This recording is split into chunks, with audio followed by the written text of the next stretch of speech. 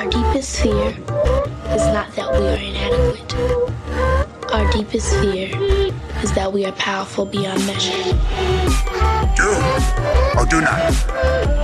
There is no try. You think that's air you're breathing in? Are you ready? Are you waking up? Because you're listening to the Urban Yogi Podcast with Will Blunderfield. What is up, fam? This is Will Blunderfield. I'm the host of this show, the Urban Yogi Podcast. We are on episode 83. And I'm also the creator of the Wild Masculine Semen Retention Training over at willblunderfield.ca. Today we have a very special episode on something that's a very hot button issue. And this show tends to focus on issues that are close to my heart. And those issues tend to be polarizing things. But that's the whole reason why I started this podcast, was because I felt like certain societal problems were not being talked about. For example, like the HIV hoax. And then today's episode, circumcision, aka male genital mutilation. So many of the population still believes that female genital mutilation is bad and that male genital mutilation is good. And what I really want to hit home with this episode is that a lot of people, especially medical doctors, who most of which are circumcised, don't understand the functions of the foreskin. They don't realize that the foreskin has actually evolved over millions and millions and millions of years for very specific life-giving evolutionary functions. And to just cut it off is wrong. And also to do it, especially on an unconsenting human, is gravely wrong. It's a violation of human rights, as you will start to. If you don't understand that already, you will definitely understand that by the end of today's episode. It's a violation of human rights. It's a violation of the right to bodily autonomy, which pretty much every country in the world has agreed is a human right. So I'm not against body mods. If an adult, a consenting adult, wants to modify their body, go ahead. But they have to consent to the procedure. You cannot do a body mod on an unconsenting human, especially an infant, especially when over 200 infants die every year from circumcision, botched circumcisions. I've been teaching naked men's yoga for over 12 years, and you would not believe how many botched I think every circumcision is botched, but like most people would look at the penises I've seen and go, whoa, about 40% of all circumcisions are really botched, like where they've cut off the whole penis or they've cut off the head of the penis. I've seen like really, really intense skin bridges on guys' penises. And so anyway, regardless of whether the circumcision is textbook or not textbook in terms of the way it was done, it's a violation of human rights. And Anthony Blood is he's a typical American dude who woke up to the realization that he had been genitally mutilated not too long ago, about 9 months ago, I believe, 9 or 10 months ago. He's just an ordinary American guy who advocates for genital integrity and autonomy for all, and encourages and teaches circumcised men who want to non-surgically restore what they can from their physical trauma. And we get into the nitty-gritty. This is a pretty long episode. It's almost 3 hours. So feel free to break it into chunks if you want to digest the whole thing. If you do get triggered, I can really recommend the group Bloodstained Men on Facebook. They're a great support network of men who, are supporting each other through the realization that they've been mutilated and then helping to restore their foreskin. Also, Anthony gets into Forgen, Foregen, Forgen, stem cell research company that's actually regrowing human foreskins, and that technology will not be perfected for another 10 to 15 years, but it's definitely on the horizon, and that's definitely very encouraging. Again, I'm not against body mods, but it really, really, really, we have to hit it home, guys, that it's not right to do a body mod on a human without asking their permission. That's really the bottom line, okay? Sometimes people will argue, oh, it's cleaner. That's a total lie. That's medical indoctrination. And in case you did not know, no medical association in the world currently recommends routine infant circumcision. Circumcision actually has very mysterious origins, but we know that the very most beginning origin of circumcision was to shame and guilt slaves, like to put slaves into a state of like embarrassment, humiliation, shame, that type of frequency. So the very root of male genital mutilation is shaming and to embarrass slaves. So I think once we realize that, and then we look at the historical sort of way that circumcision has changed throughout throughout time and different eras, we start to see that it's really not so much a religious thing as it is a sort of a satanic cult-like ritual of which needs to stop. And again, if an adult wants to be circumcised, that's totally fine in my books as long as they consent to the operation. But so I really need to really be clear, because I can hear certain pro-circumcision people saying, well, it's my body, my choice. Of course it is your body, your choice. And that's really the message that I really want to reify, is whether it's masks, whether it's vaccinations, whether it's circumcision, whatever it is, it has to be done on a consenting human.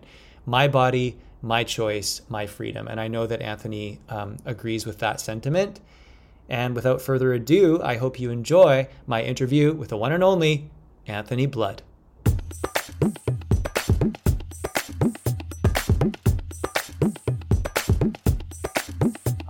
I'm here with my buddy Anthony Blood, and we are here to talk about circumcision. Is that your real last name?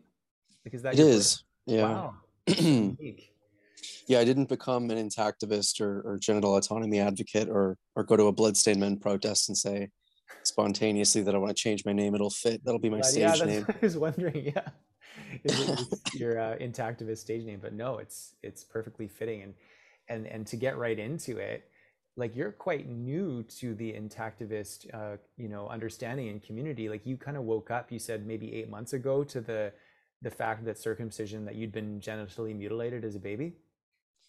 Yes, we're talking in February 2022, and I discovered this May of 2021. So, wow, you do the math on that, and I just happened to come across it randomly, as many people do now with this internet age.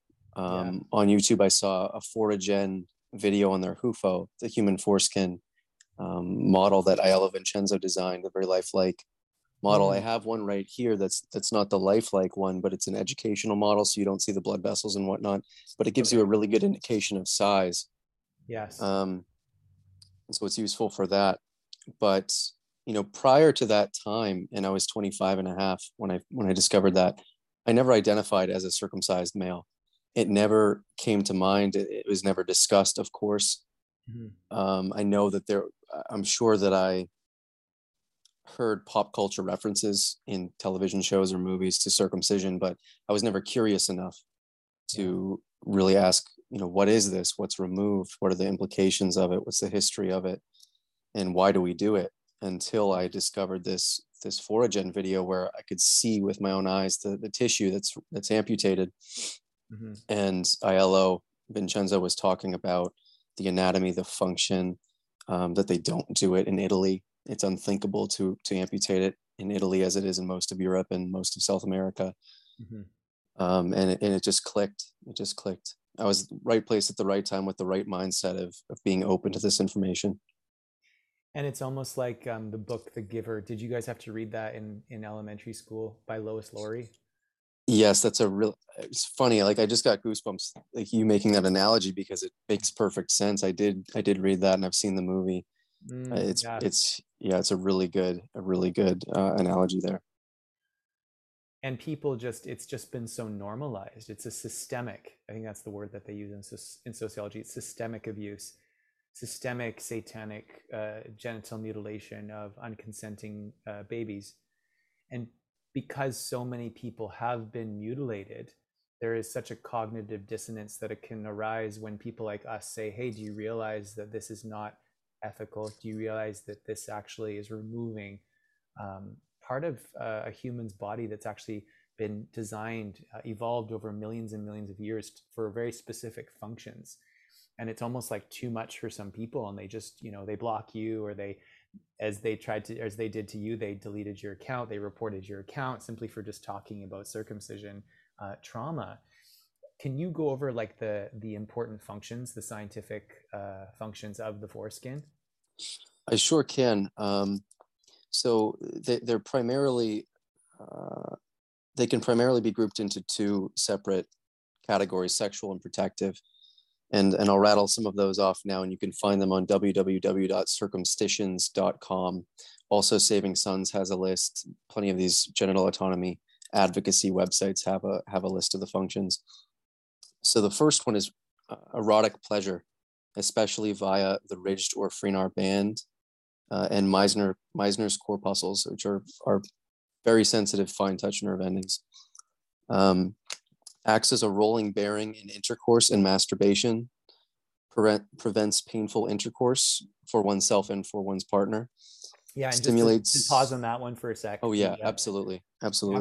Dr. Christiane Northrup, who is a teacher of mine, I was telling Anthony before we started recording that she feels really guilty about that she used to circumcise, and she would invite mothers in to say, hey, like, you want your baby circumcised, you want me to can you come in and watch, because I think you don't know what this is all about. And they would always say, no, I don't want to, because the mothers knew on a subconscious level that it was a trauma, and they just didn't want to be part of it. They're just saying, no, just do it. I don't want to know how it happened or what it was like for the baby, just do it. And so now she's on a crusade to, like, she's a total intactivist now, and she wrote praise for the book that we both like, Circumcision, the Hidden Trauma by Ronald L. Goldman. She's actually in there praising the book and talking about how damaging circumcision is. And she said it's called vaginismus, when the woman finds it painful to be having sex. And she said the chances of vaginismus are higher when the partner is circumcised, because, as you were alluding to, that skin actually keeps the vaginal secretions in the vagina. The rolled back foreskin keeps the secretions in the vagina, and it kind of rolls around, and it just provides more motility and lubrication for the sexual experience. Absolutely. The skin is soft in the gliding mechanism of the prepuce back and forth over the glands, over the head, is a much more sumptuous massaging action as opposed to purely friction.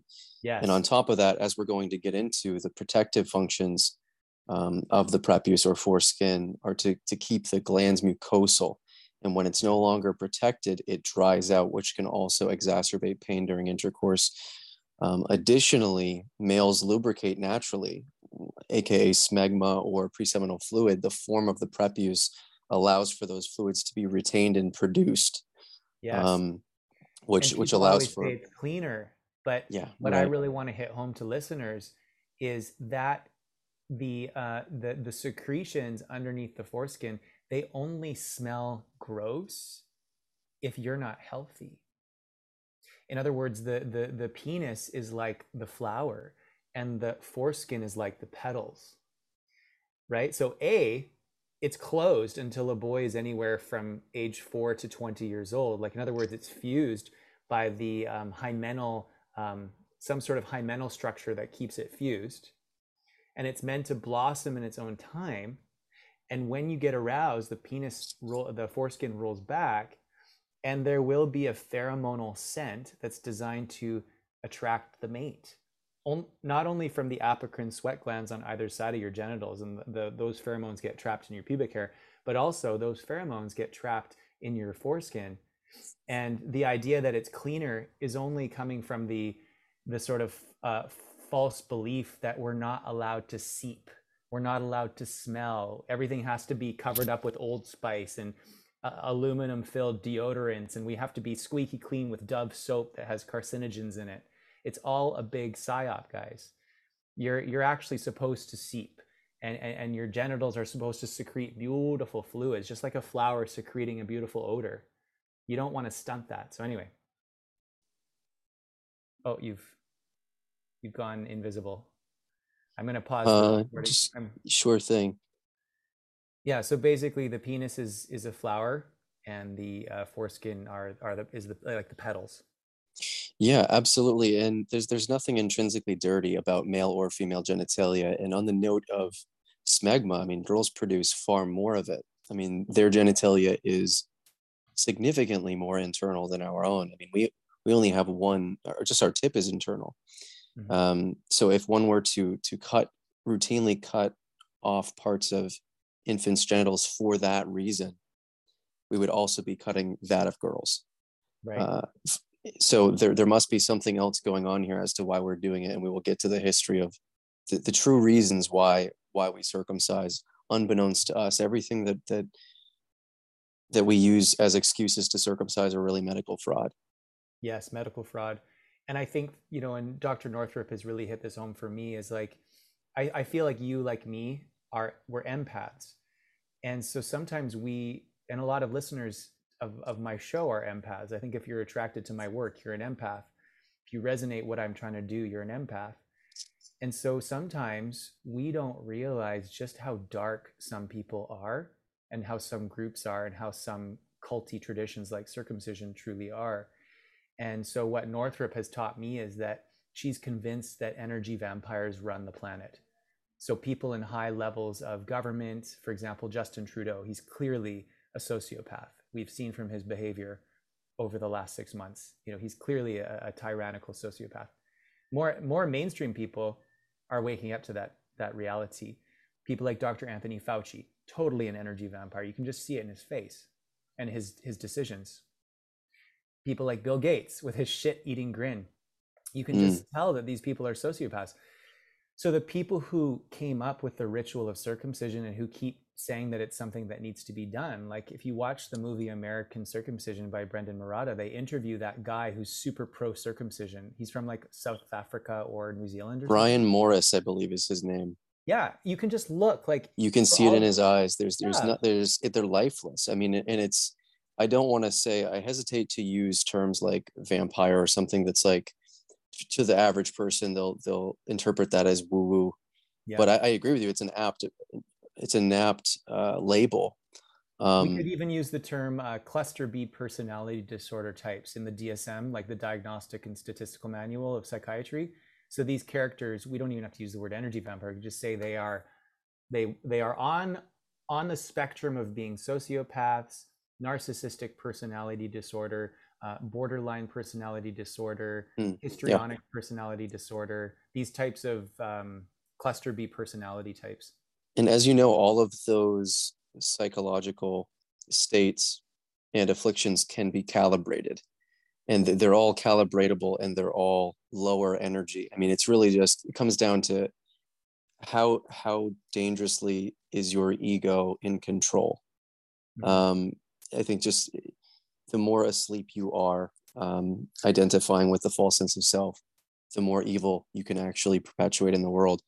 And you can see it with Brian Morris, for instance. You look into his eyes, and there isn't any empathy in that man. I mean, I would recommend the viewers go watch that documentary you alluded to, American Circumcision, and see for yourselves.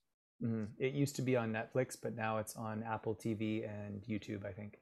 Yeah, it's on Vimeo as well, Amazon Prime Video. And if you have a Peacock subscription, it's free. Oh, it's on Amazon Prime Video. Yes, I purchased it. You have to either rent or purchase it. Yeah. Okay, it's well worth the money. And $4, yeah, absolutely. Yeah, so informative. So let's continue with those benefits of the foreskin, the scientific evolutionary purpose. Sure. Get back to the functions. So number 4, stimulates partners' genitalia, giving erotic pleasure. And on that note, the Freenar or ridged band at the very tip of the prepuce is supposed to stimulate her G-spot, and that is our G-spot. That is one of them. Again, that was interesting. The ridged band, the sphincter at the tip of the foreskin, which is not just skin. It's a different kind of tissue. There are multiple types of tissue within the prepuce, including the inner bilayer, which is inner mucosa. It's actually not skin, and that wraps around the mucosal glands or head. But the ridged band, the sphincter at the tip, one of its functions is to stimulate your partner's G-spot if your partner is a female. As it's your G-spot as well, you're supposed to link up in that way. And that's one reason why we have ridged condoms. That's why they're so ubiquitously used. So the ridged band itself, like as a totality, is meant to stimulate her G-spot area? Yeah. Interesting, because when the foreskin rolls back, that ridged band is somewhere sort of at the top of the shaft.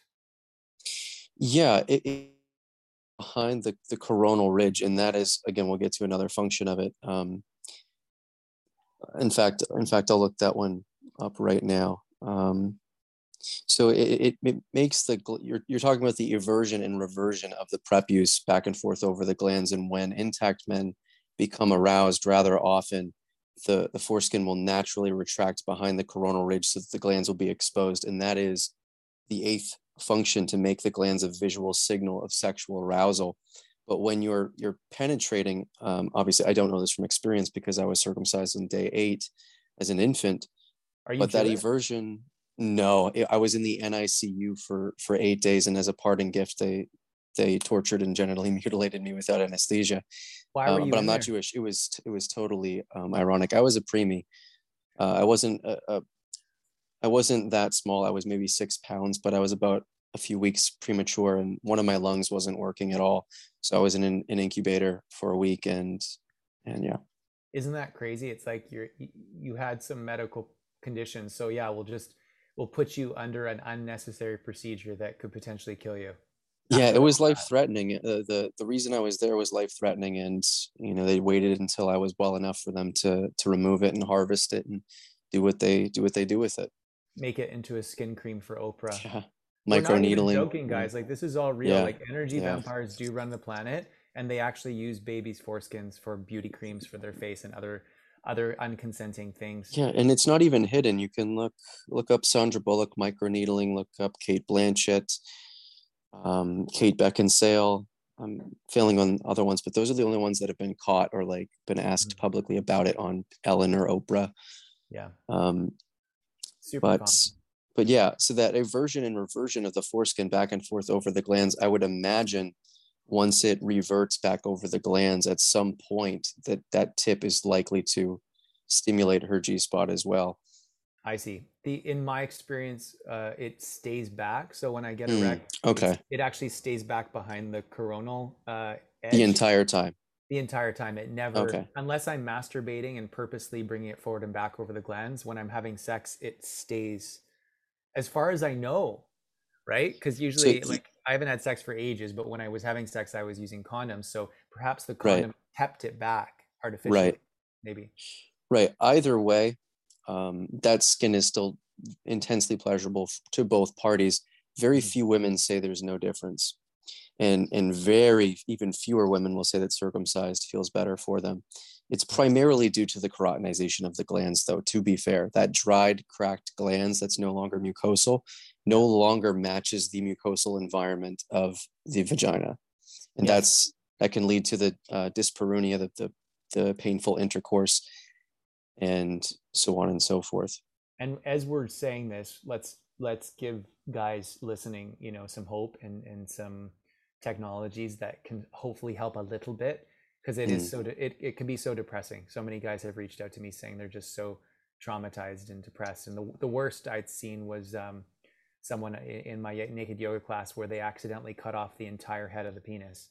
mm, So it's really horrible. So that keratinization, two things that I can recommend you can do as listeners who want to sort of try to resensitize that a bit. Red light therapy. So you can get like a Juve handheld device for a couple $100. Actually, a cheaper company and equally, I think, as good is a company out of Australia called Blue Blocks. JP Sears recommends them, and I like JP Sears. He's a funny guy. It's 660 nanometer red light and 850 nanometer near infrared light. Specifically, the 660 nanometer has been shown to help to soften skin. So I actually roll back my foreskin every morning and I put the red light on my cock and balls because it increases testosterone. The 850 can go deeper into the tissues. And then the 660 can soften and make my glands even more smooth and sensitive in mm. some ways. So I would imagine that could potentially help a little bit for guys who've been genitally mutilated. And then also, I can really recommend a company called Living Libations, a beautiful woman named Nadine Artemis. I had her on the show and we talked about healing cavities naturally. Her company is called livinglibations.com, and she's got something called the Shiva Lingam Serum.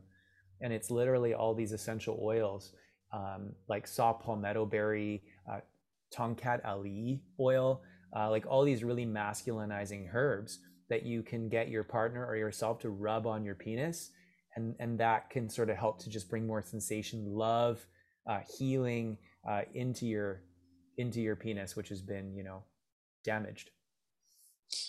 Yeah, quite severely. Quite severely. Quite severely. One thing I will also say in terms of moisturizing and in trying to decarotinize, I haven't found anything that we can apply that enables that. I would trust the red light. It's worth a shot for sure, and we'll talk more about that. I'm interested in that personally.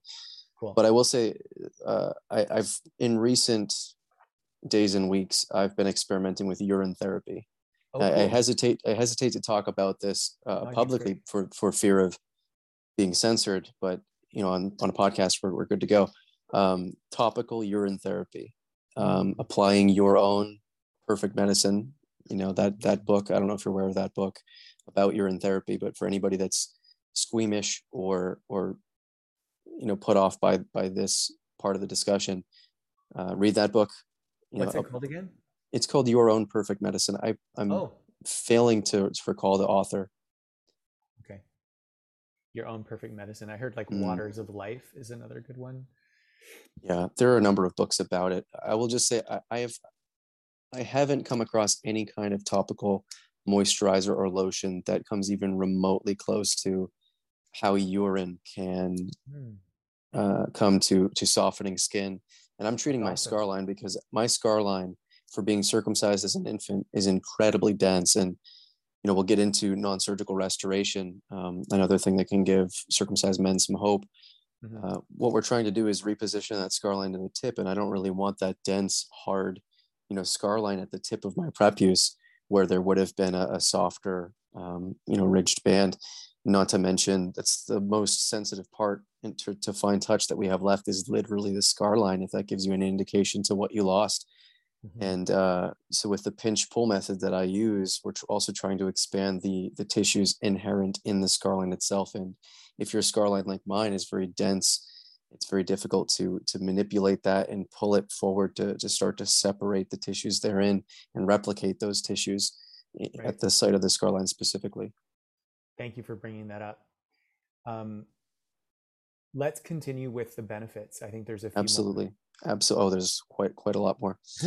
So 5, supplies skin to cover the shaft in erection and prevent tightness. And often with circumcisions, they're so tight that there could even be tearing or just pain every time you have an erection, let alone or masturbating or having intercourse. And number 6, stores pheromones and releases them upon arousal.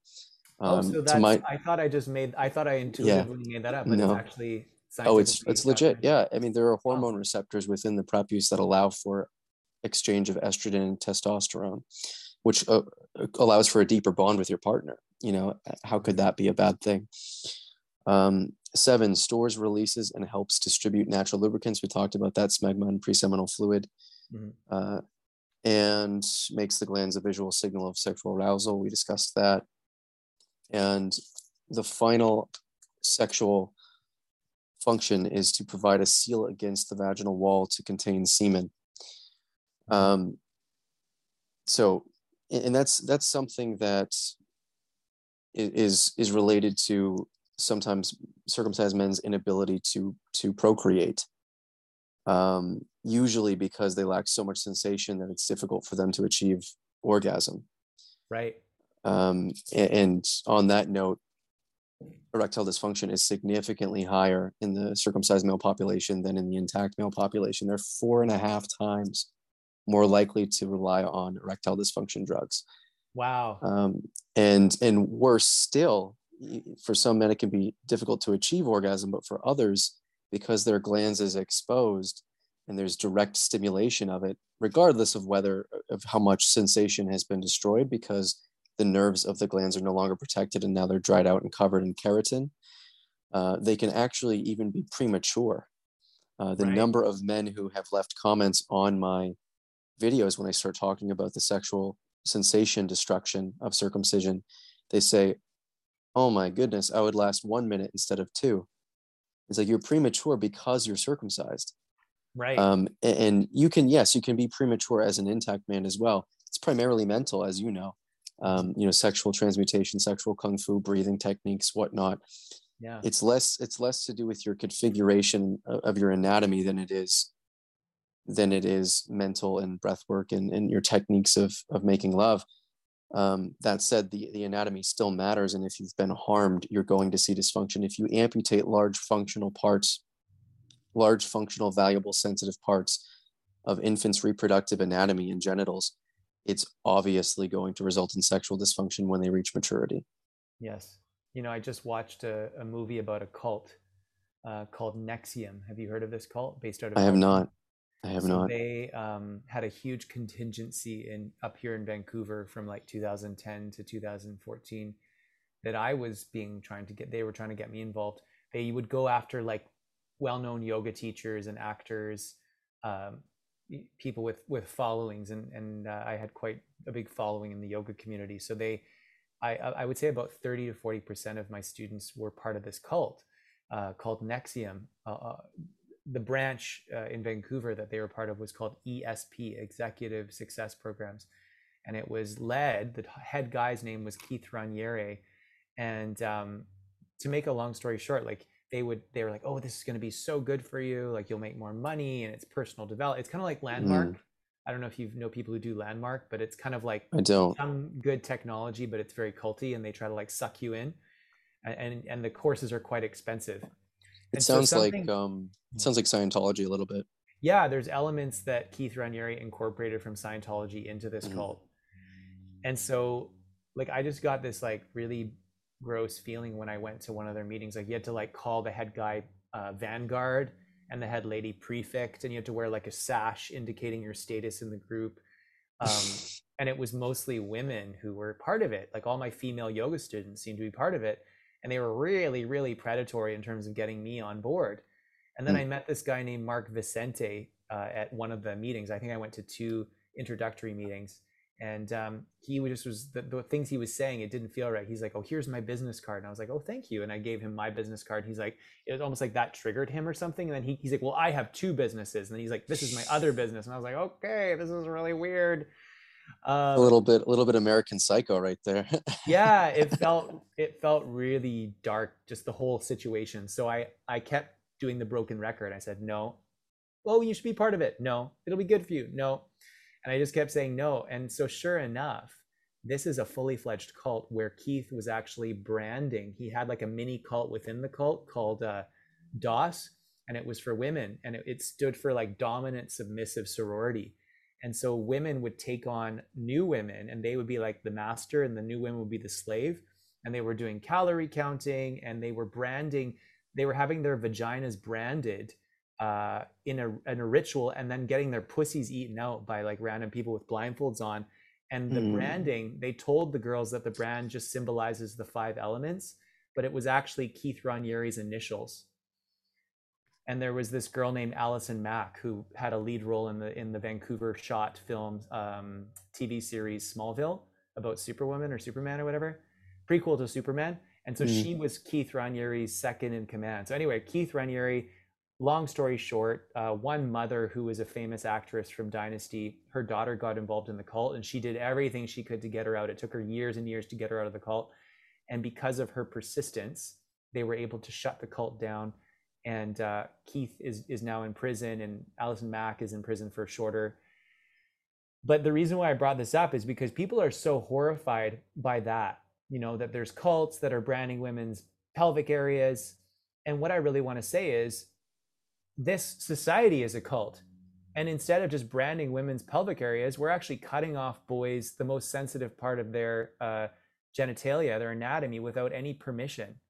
Like we are also in a satanic cult, guys. Like, wake up. It's not just Keith Raniere. You too are in a satanic cult. Yeah, it's a severe infringement upon basic fundamental human rights. If you have no right to keep your genitals intact at birth and not be cut on without anesthesia, having, as you said, the most erogenous parts removed, significantly more than half of the overall sensory tissue of the penis ablated and torn off because it's fused to the glands, then what rights really do you have? I mean, it's absolutely cult behavior. And yes. one of the best, people will get triggered by this, but breathe, have an open mind. You can liken it to female genital mutilation. We look at cultures that mutilate their girls' genitals, usually in childhood and not infancy, and with feelings of that's barbarism, it's cruel, it's evil, those people should be locked up or killed. Yet we look at boys and we think that amputating their prepuce, which is on average, it's significantly larger. I mean, the prepuce of a mature male is 12 to 15 square inches of tissue. And for females, it's the clitoral hood. So, I mean, I don't know how large that is, but it's certainly a far cry from 15 square inches.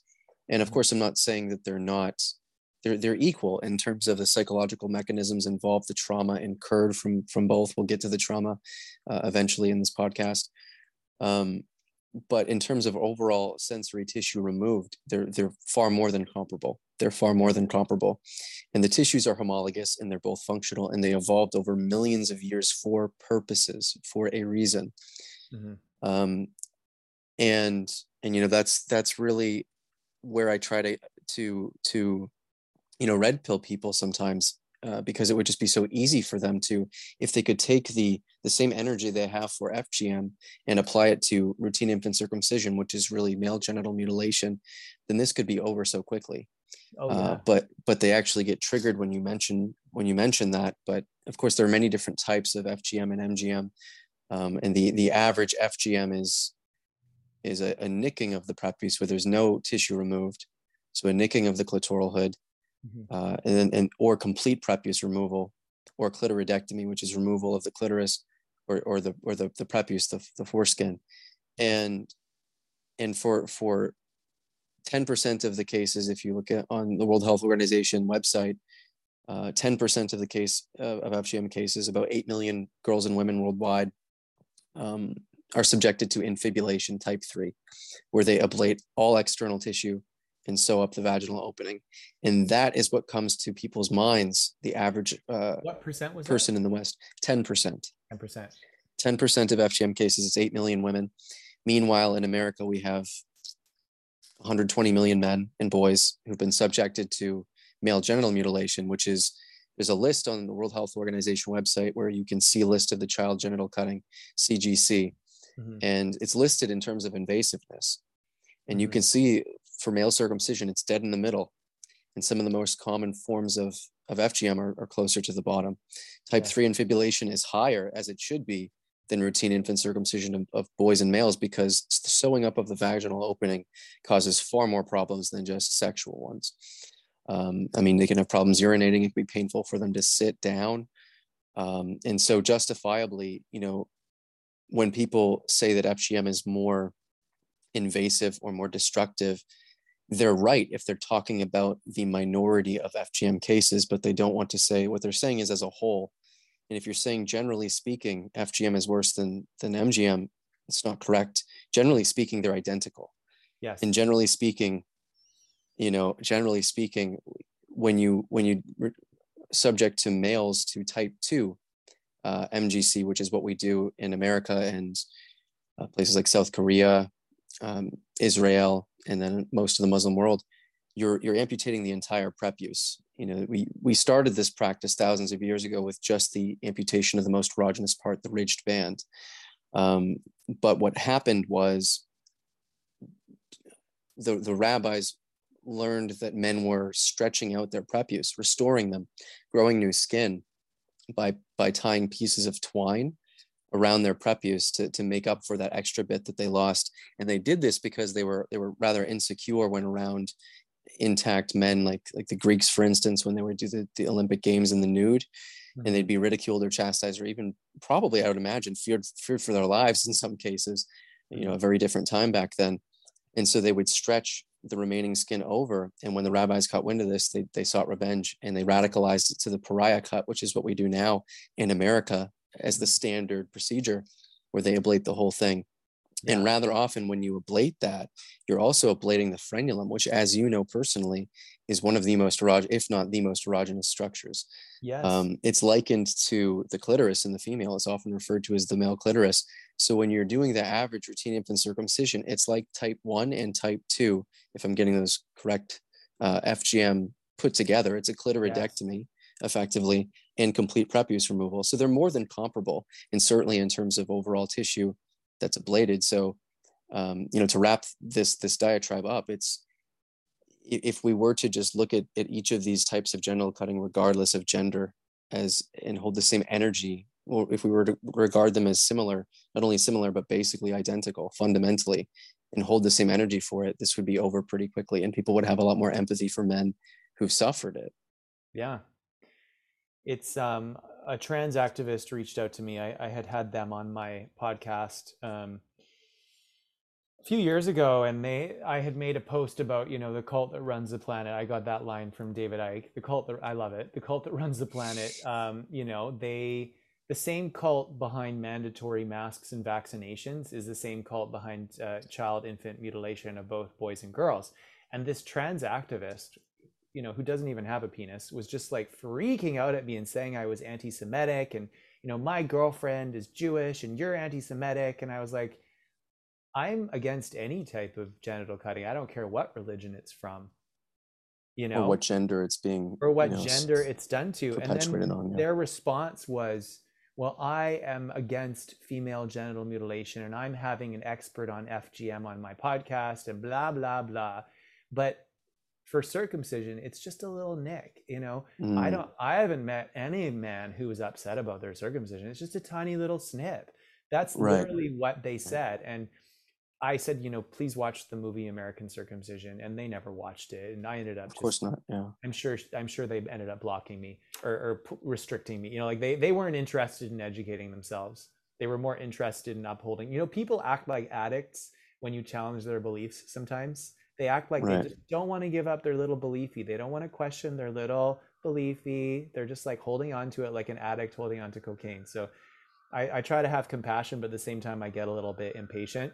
So that's why I'm so grateful to have you on the show to talk about this. It's understandable to get impatient, because their ignorance is actually perpetuating violence and against infants of all age groups. And, on that note, I think that a lot of feminists can kind of block their ears to this issue, because it's a legitimate grievance that men have,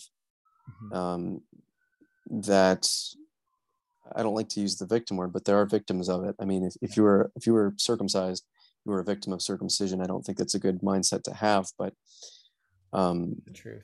Anyway, the point I'm making is ultimately they don't, like, imagine if it were the other way around. If females were circumcised in this country routinely, and we were harvesting their tissues, selling them to stem cell and cosmetic companies, this would be the number one piece of reality that they would point to, the number one fact they would point to uphold their theory of the patriarchal dominant society that oppresses women. It would be what else would there be? And so they don't want us to ultimately show that men suffer too, and it can get really ugly. I mean, the resentment that a lot of these radical feminists have, not first or second wave feminism, but the third wave radical contemporary feminism.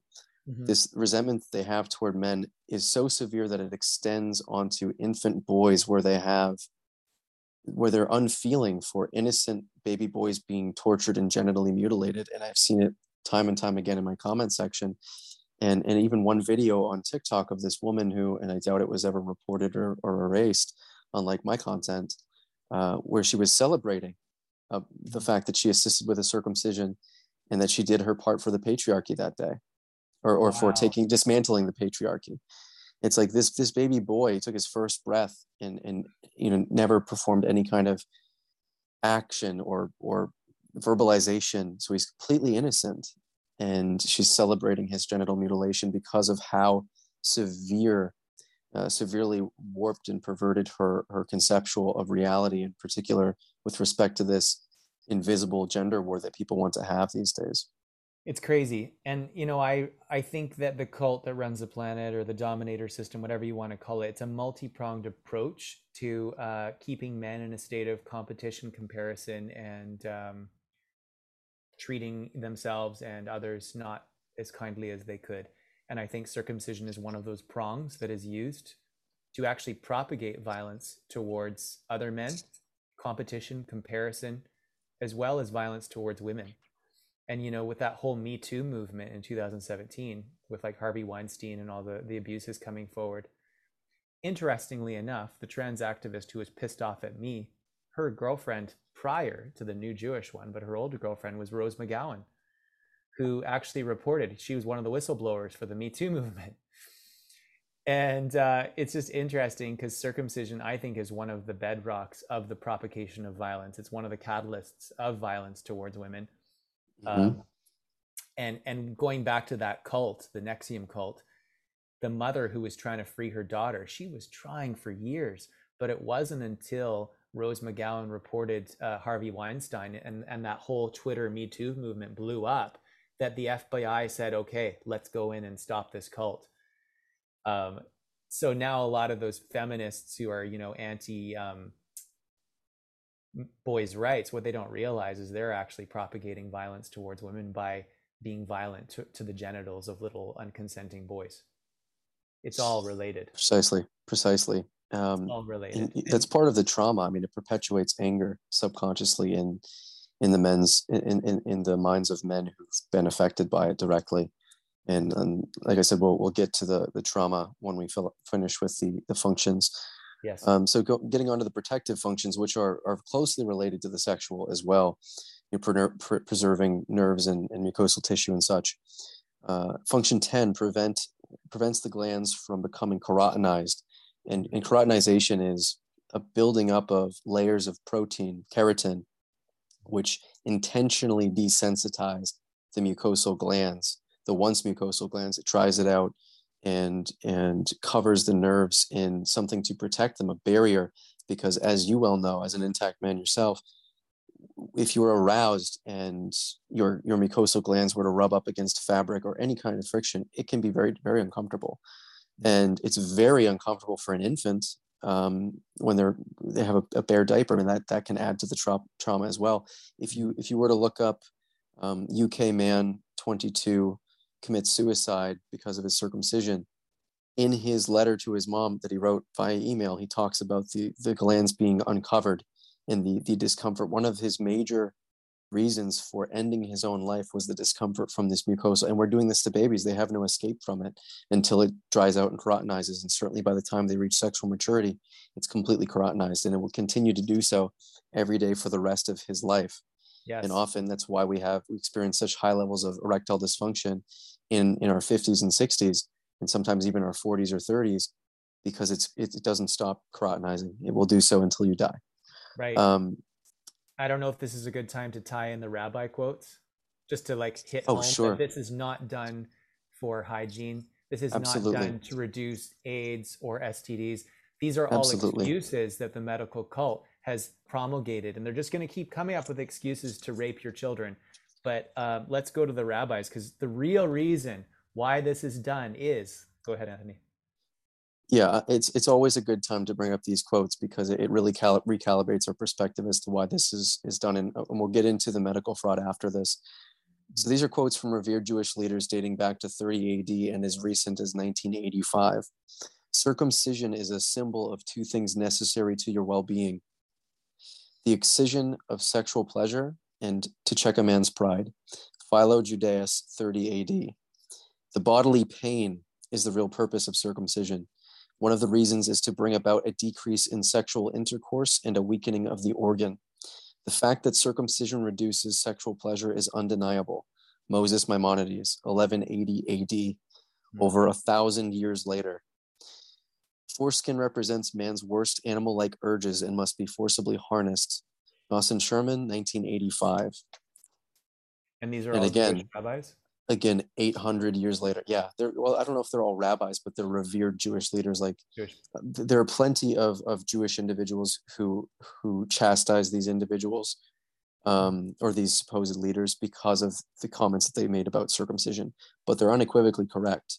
In knowing what we know now about the function and anatomy of the foreskin, and I would recommend anybody that is incredulous about the sensation and the erogenous function of the foreskin to look up the Sorrell study, especially the graphic, the chart that sort of calibrated and assigned certain fine touch thresholds to various anatomical regions of the penis, of the male sex organ.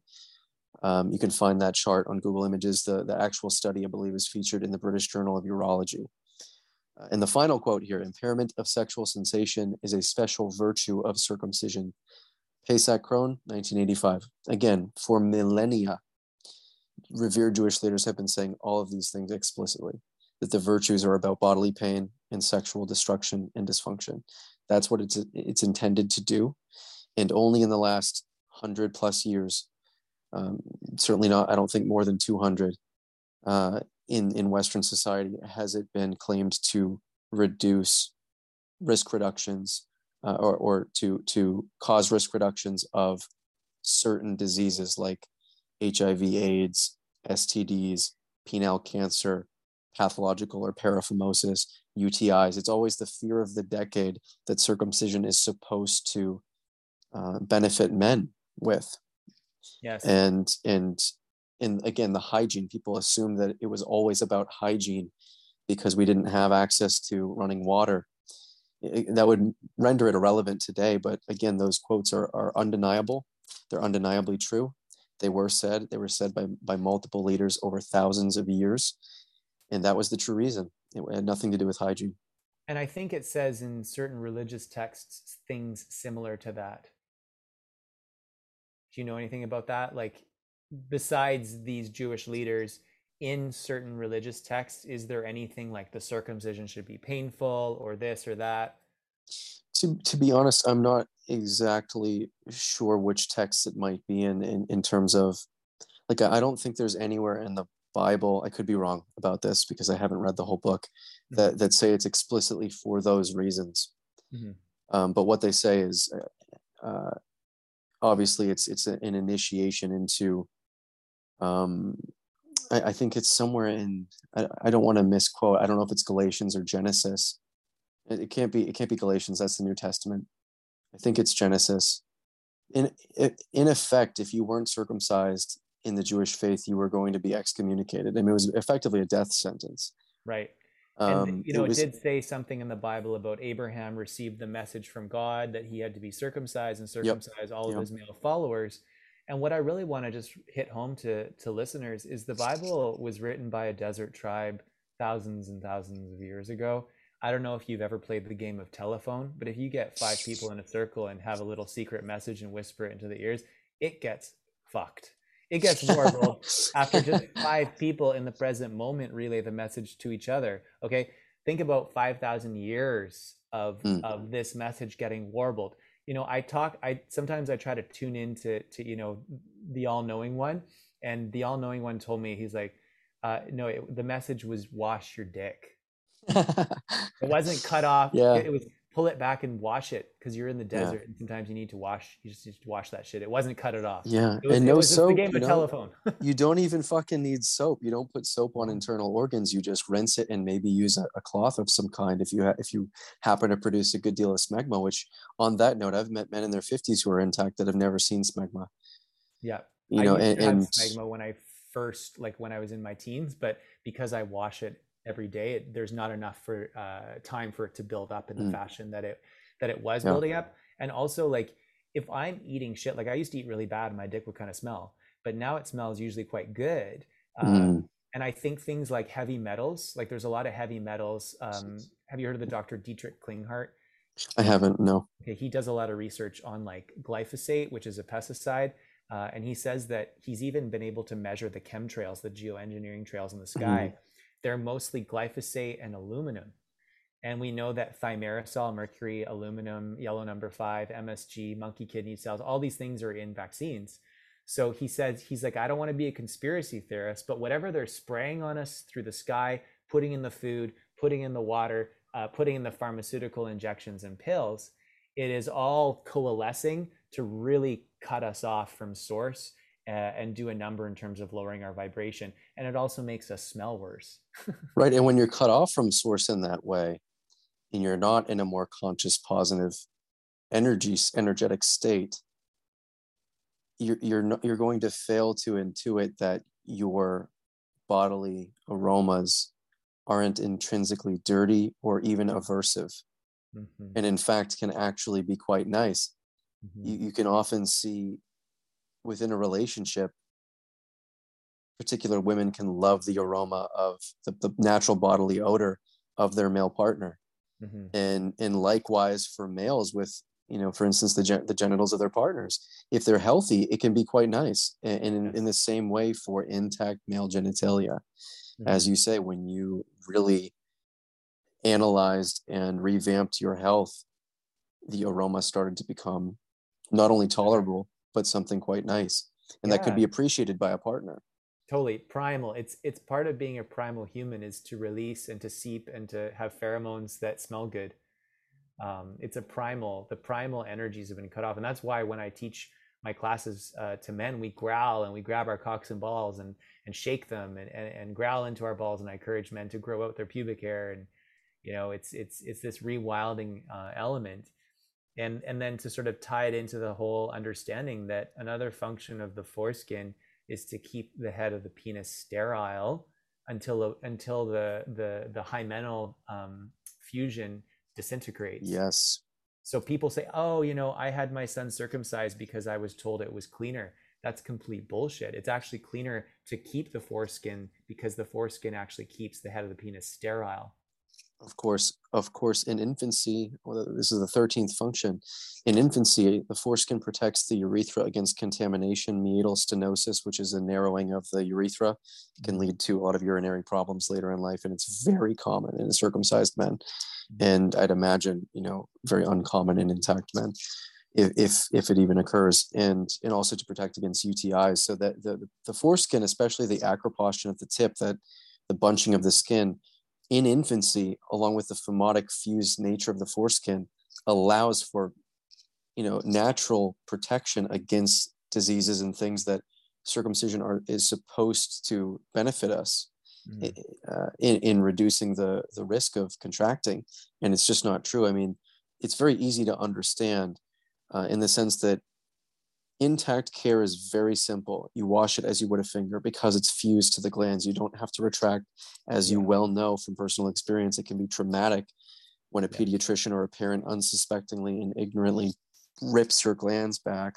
Yeah, only clean what is seen. That's what I was told. Yes, and 99% of infections or diseases that can result from being intact through adolescence and young adulthood and teenagehood are results of forcible retraction.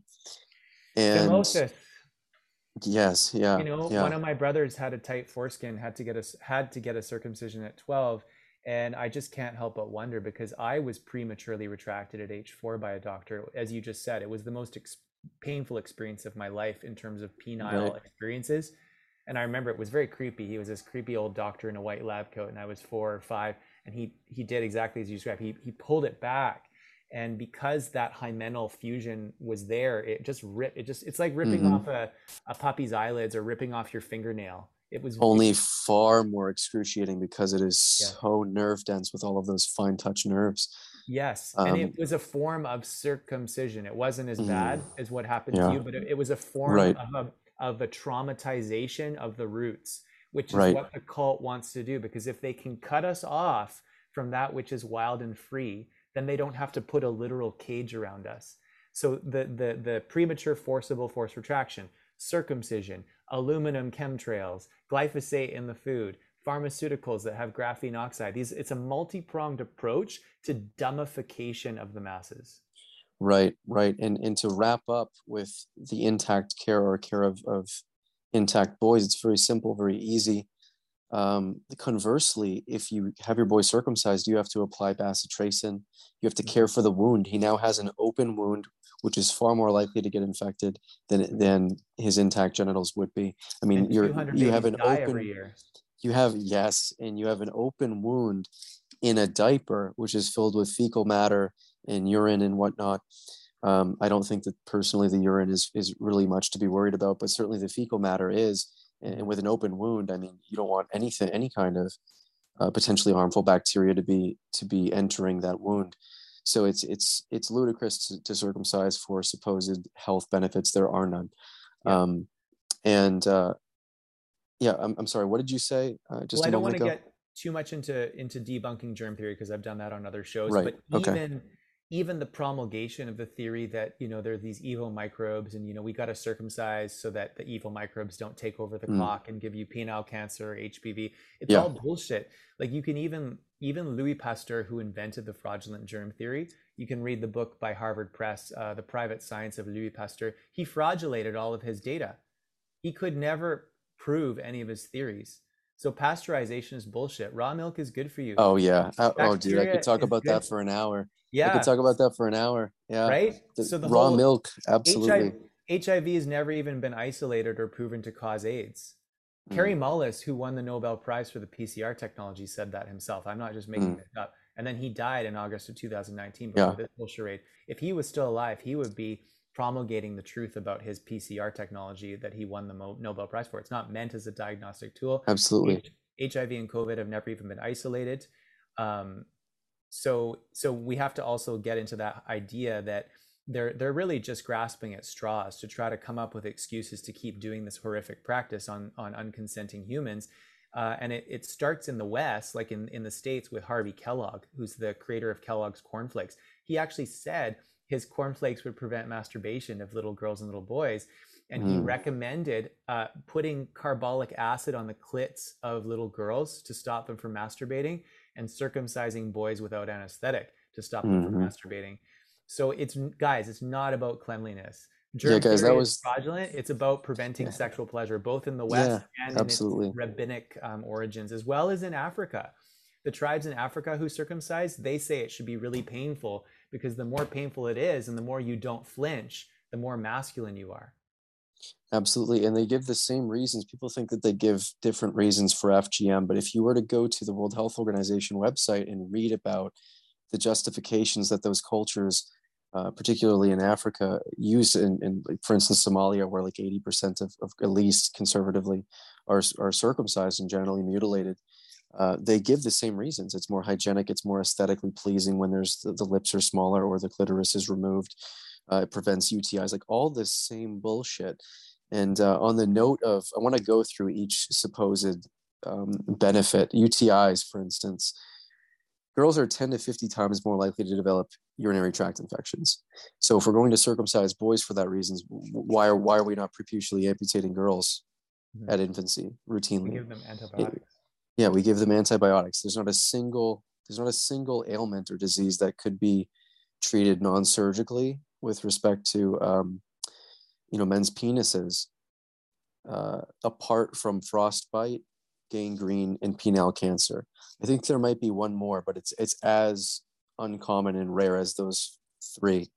Everything else, paraphimosis, pathological phimosis, UTI, other kinds of infections, can all be healed non-surgically, but with things like steroidal creams or manual stretching, or perhaps changing your diet, or throwing out those medications that are exacerbating whatever yeast infection or something, or causing it in the first place. Those heavy metals. The phimosis is often caused, as you said before, by the doctor or the caregiver prematurely ripping the foreskin back. And then probably what happened to my brother, I'm not 100% sure, but that could have caused the tight foreskin in his teen years. I had a Certainly. tight, I remember like being 12 years old, and it was so tight, and I was like trying to get it back in recess. I went into the bathroom and I just felt like it needed to go back, and I was like, this is so painful. And I believe that my foreskin was scarred from that doctor aggressively ripping it when I was 4. Certainly could be. It certainly could be. I mean, Fimo rings are also another way that you can deal with a tight foreskin without having to get a circumcision. They're these consensually, it's almost like shishka dolls. You start with a small ring, you put it in the acropothis. How do you pronounce it?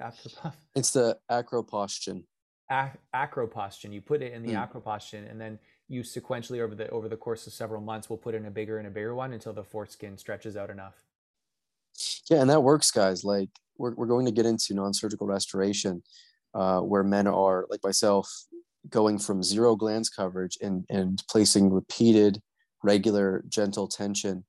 And in the case of manual stretches, not so gentle, but for short periods, on our foreskin remnant. And over the course of a few years on average, we can grow enough skin through skin cell replication, mitosis, to cover our entire glands. If we can do that as men who started with zero glands coverage, any motherfucker that has paraphimosis can loosen those up just a little bit.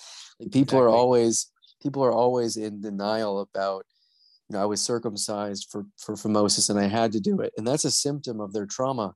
Yeah. They're doubling down. I had to do it because they can't come to terms with the fact that they didn't have to do it. And why are they so upset? Because it's valuable. They know experientially that it was valuable, and now it's permanently gone. There's always other ways. In the medical industrial complex, we have to realize they are a cult and they are not trained in what we're talking about. But slowly things are changing. But even with like dentists, for example, they believe you cannot heal cavities. I healed my cavity. I was shamed and then they shame you. Same idea with this thing. It's like you're shamed for providing other ways of dealing with things that are less invasive. And that's just fear. Invasive. It's just fear because if they're wrong, they feel like they can't handle the chaos of being incorrect. Because if they're incorrect about that, what other very important issue are they incorrect about? It perpetuates fear, and very few people, I think, have the courage to question something as severe as circumcision. Because if what I'm saying is true, and what us intactivists and genital autonomy advocates and intact men like yourself are saying is true, then what they did, like the implications of it are so severe that it's not going to be comfortable. They're going to feel shame for some time. They're going to feel grief. That's not the intention of what we're trying to get at. We don't want them to feel those emotions for very long, if they have to at all. But it's important to protect future generations. And as long as we keep plugging our ears, this is never going to get fixed.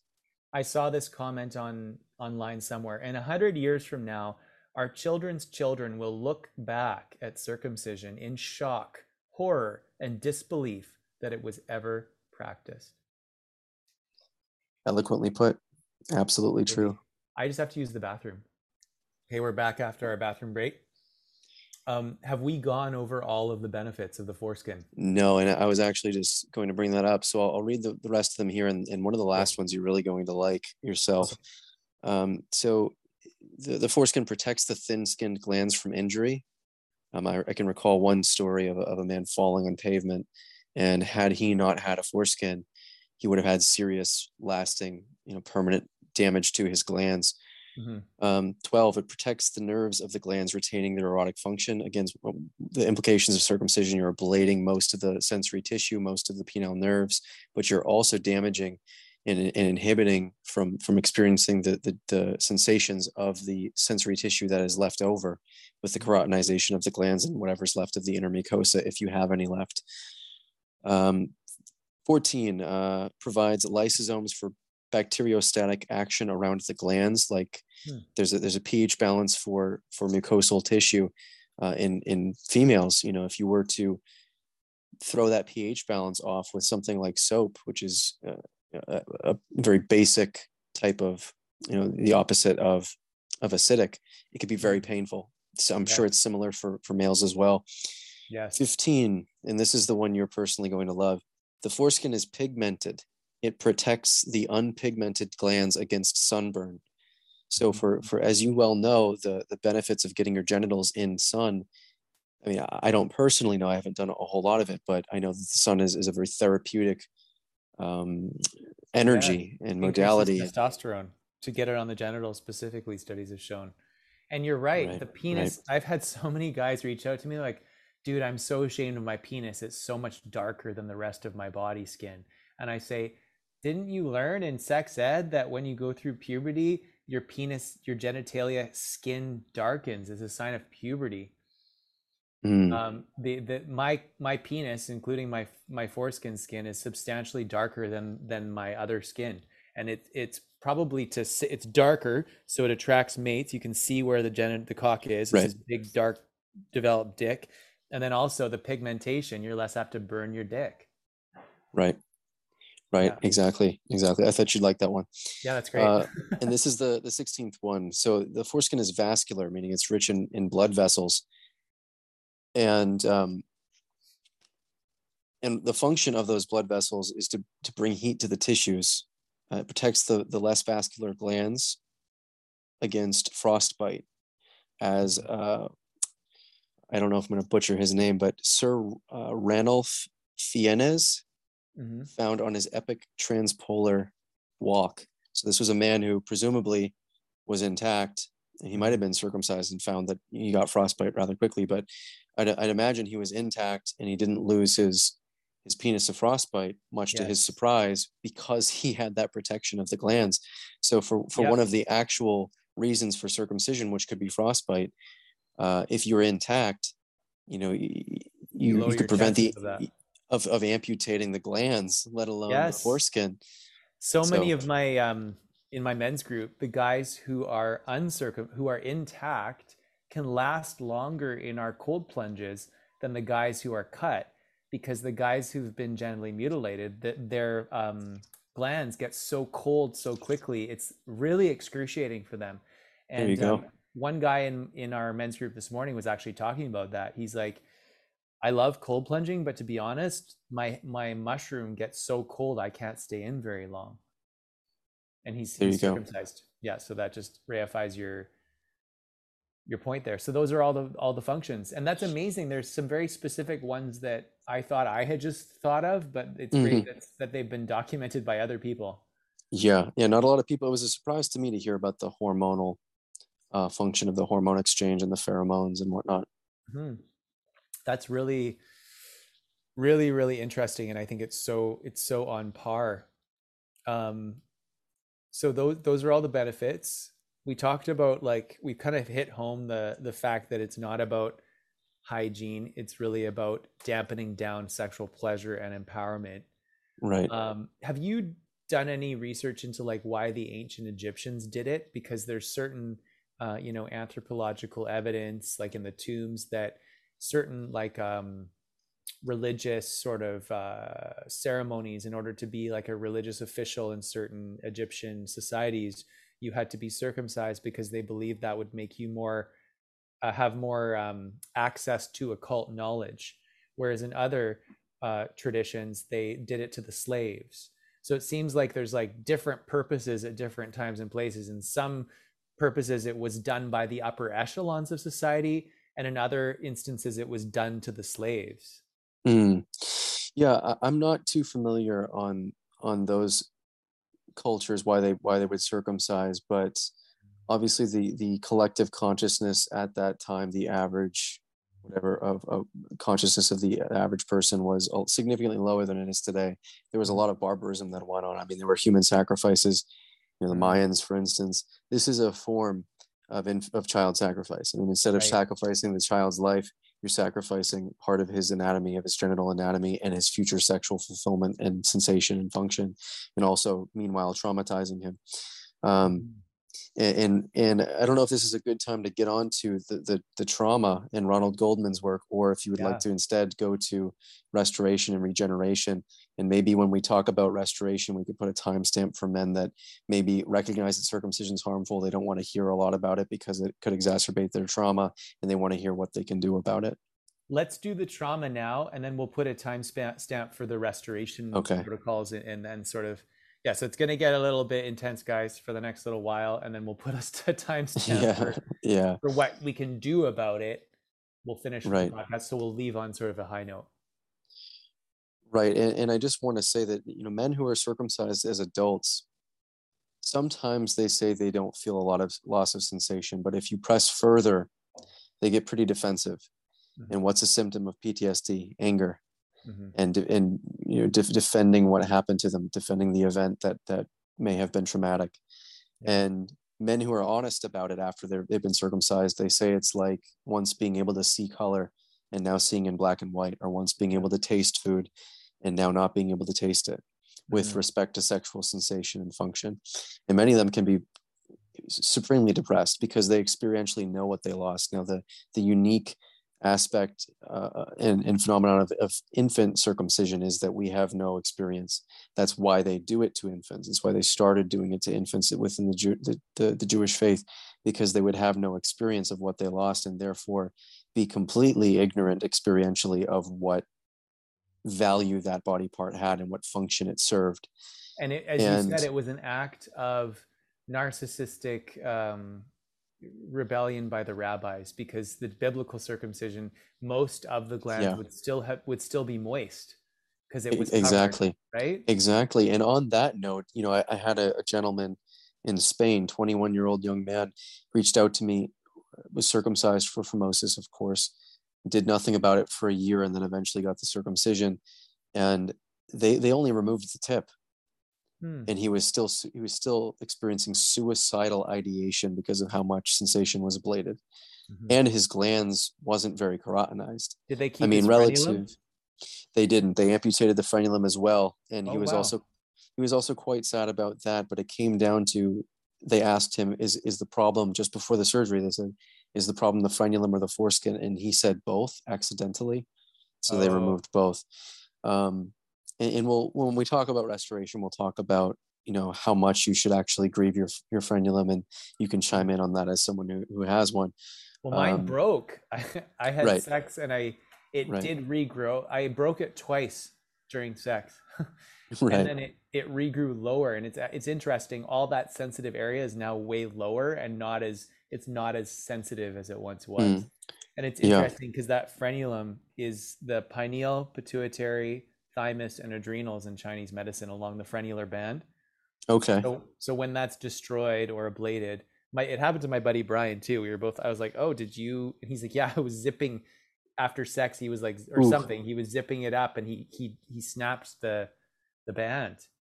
Yeah, I've heard a good deal of intact men say they do it. I would say it's probably the minority, but not a negligible minority of men that have issues with their frenulum. But there are special circumcisions where you could remove just the frenulum, as opposed to the entire prepuce. Ancient tribes in Africa, sometimes the circumcision is just the removal of the frenulum. Okay, interesting. Yeah.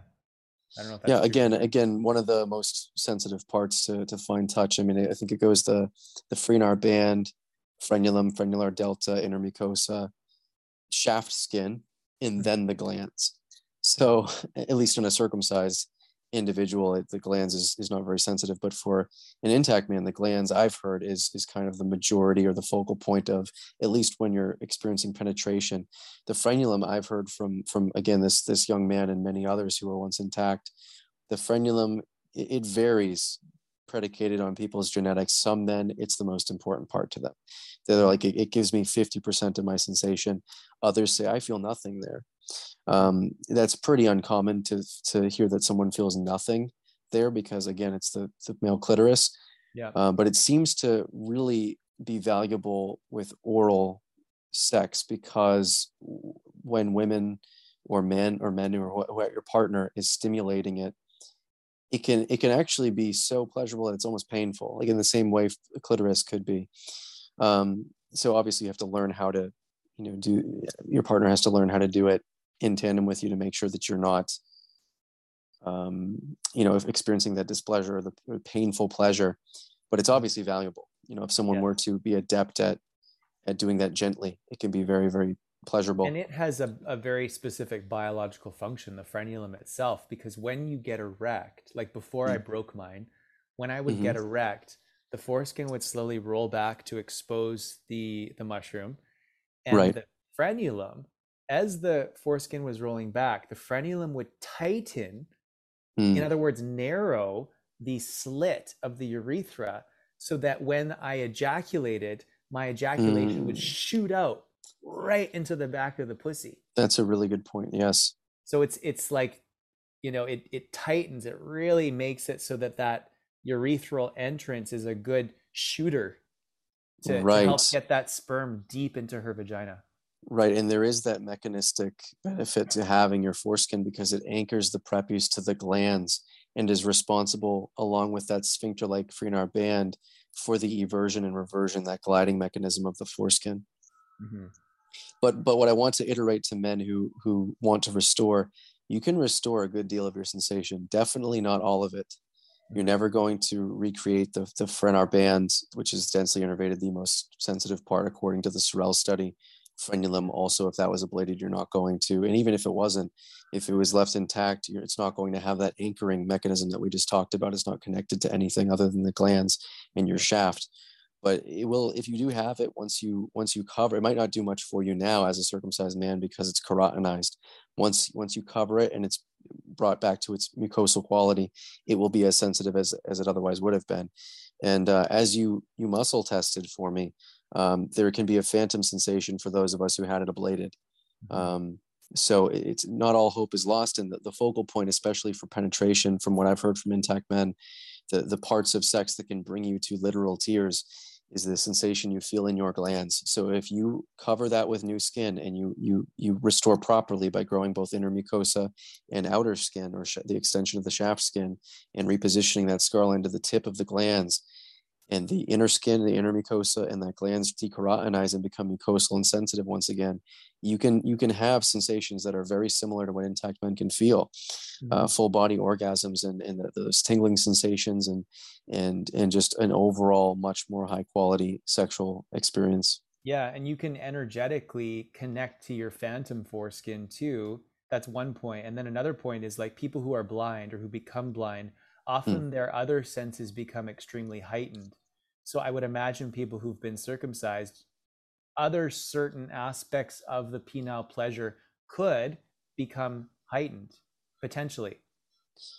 Yeah, I haven't looked for that myself, so I can't speculate as to how that would manifest, but I wouldn't immediately deny that that's the possibility of that. It's definitely possible.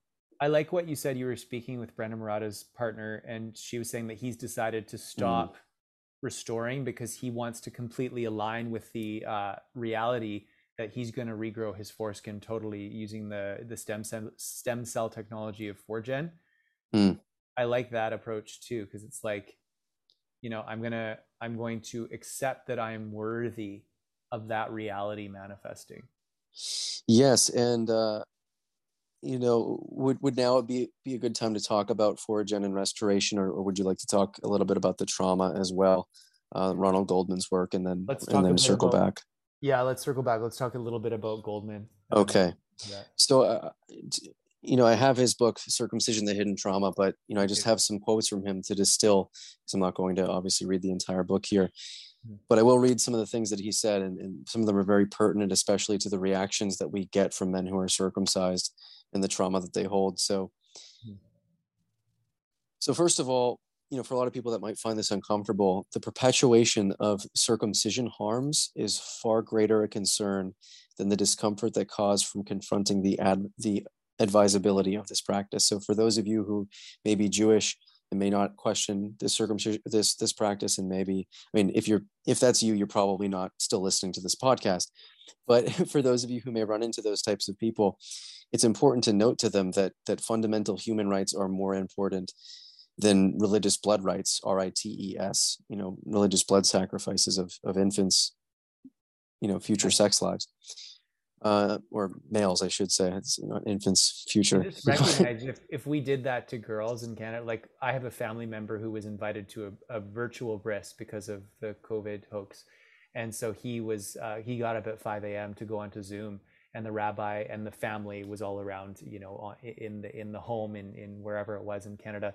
And, they're like, okay, just let like the baby's going to start to scream bloody murder, but he won't remember a thing. Don't worry. And he starts to, separate the foreskin. The family's like drinking wine and celebrating. And like, if it was a little girl and the guy was doing that to the little girl, you would be horrified. People would be assaulting him, unjustifiably so. And putting him in jail. But because for some reason it's a little boy and you say it's because of your religion. So my brother had no idea. He thought that a bris meant a naming ceremony. So he thought he was going to tune in to watch this boy receive a special name. But no, he tuned in to watch this boy be raped in front of his immediate family and extended family and friends on Zoom. And people had their iPhones out, zooming in on the penis while the foreskin was being removed. I'm not sure if it was Hasidic or Orthodox Judaism where the rabbi actually sucks the blood out of the baby's dick with his mouth after. Metzitza b'peh. Yeah. Yeah, and people, I talked about this on my Instagram, and so many people are like, "Are you for real? Are you just making this up?" And then they Google it, and they're like, "Oh my God, I had no idea that was still legal." Yeah, it's still legal. It's still legal. And they can die from that as well, obviously, by Yeah, contracting infections that can be fatal. yeah.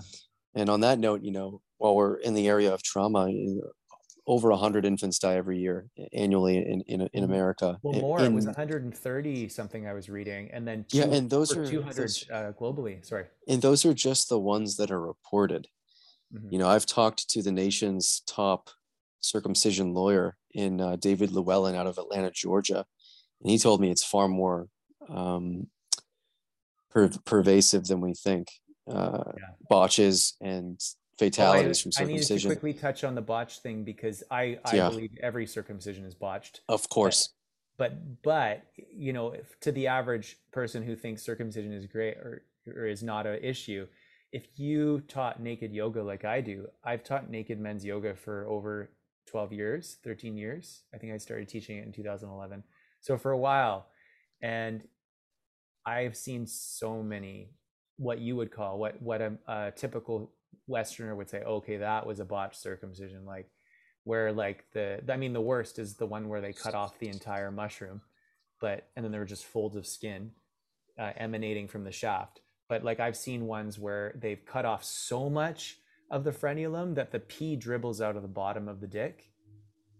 I've seen ones where there are these massive skin bridges that connect somewhere along the mushroom to somewhere along the shaft, and the guy can literally stick his fingers through these skin bridges. I've seen where they've cut off like a chunk of the glands, a chunk of the mushroom.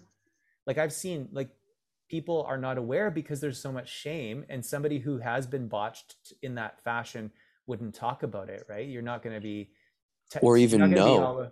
Or even know. Yeah, that's actually, There's a guy who reached out to me, and I'm sure we've both told men that they had botches. Like I had to break it to a guy who had a skin bridge, and he's like, well, shit, I had no idea. And penile adhesions are a similar thing to skin bridges, but there's no space underneath. It's just skin going from the glands to the shaft. And actually the worst thing that can happen, of course, is the infant dying. But the second worst thing is they could lose the entire organ, and what they're left with is basically a man-made vagina that has no erogenous function. And he still has his testes, and he still has that drive. Could you imagine a more torturous situation for a young man to enter the world into, apart from, of course, dying? It's horrific. And that happens. Like there's an instance, I think in the 70s there were these twins born, and one of the boys was botched, and so they ended up just raising him as a girl. And he ended up committing suicide. They pumped him full of estrogen, and so the guy who wasn't botched, they raised him as a boy, and they were trying to prove that gender is not biological, all this leftist bullshit. And he ended up just killing himself because he had no penis, and he was pumped full of hormones that were not meant for him. So it's just horrible. Yeah, it is, absolutely. And it's traumatic. People, infants feel just as much pain, if not more pain. There's research that suggests they feel more pain than their adult counterparts.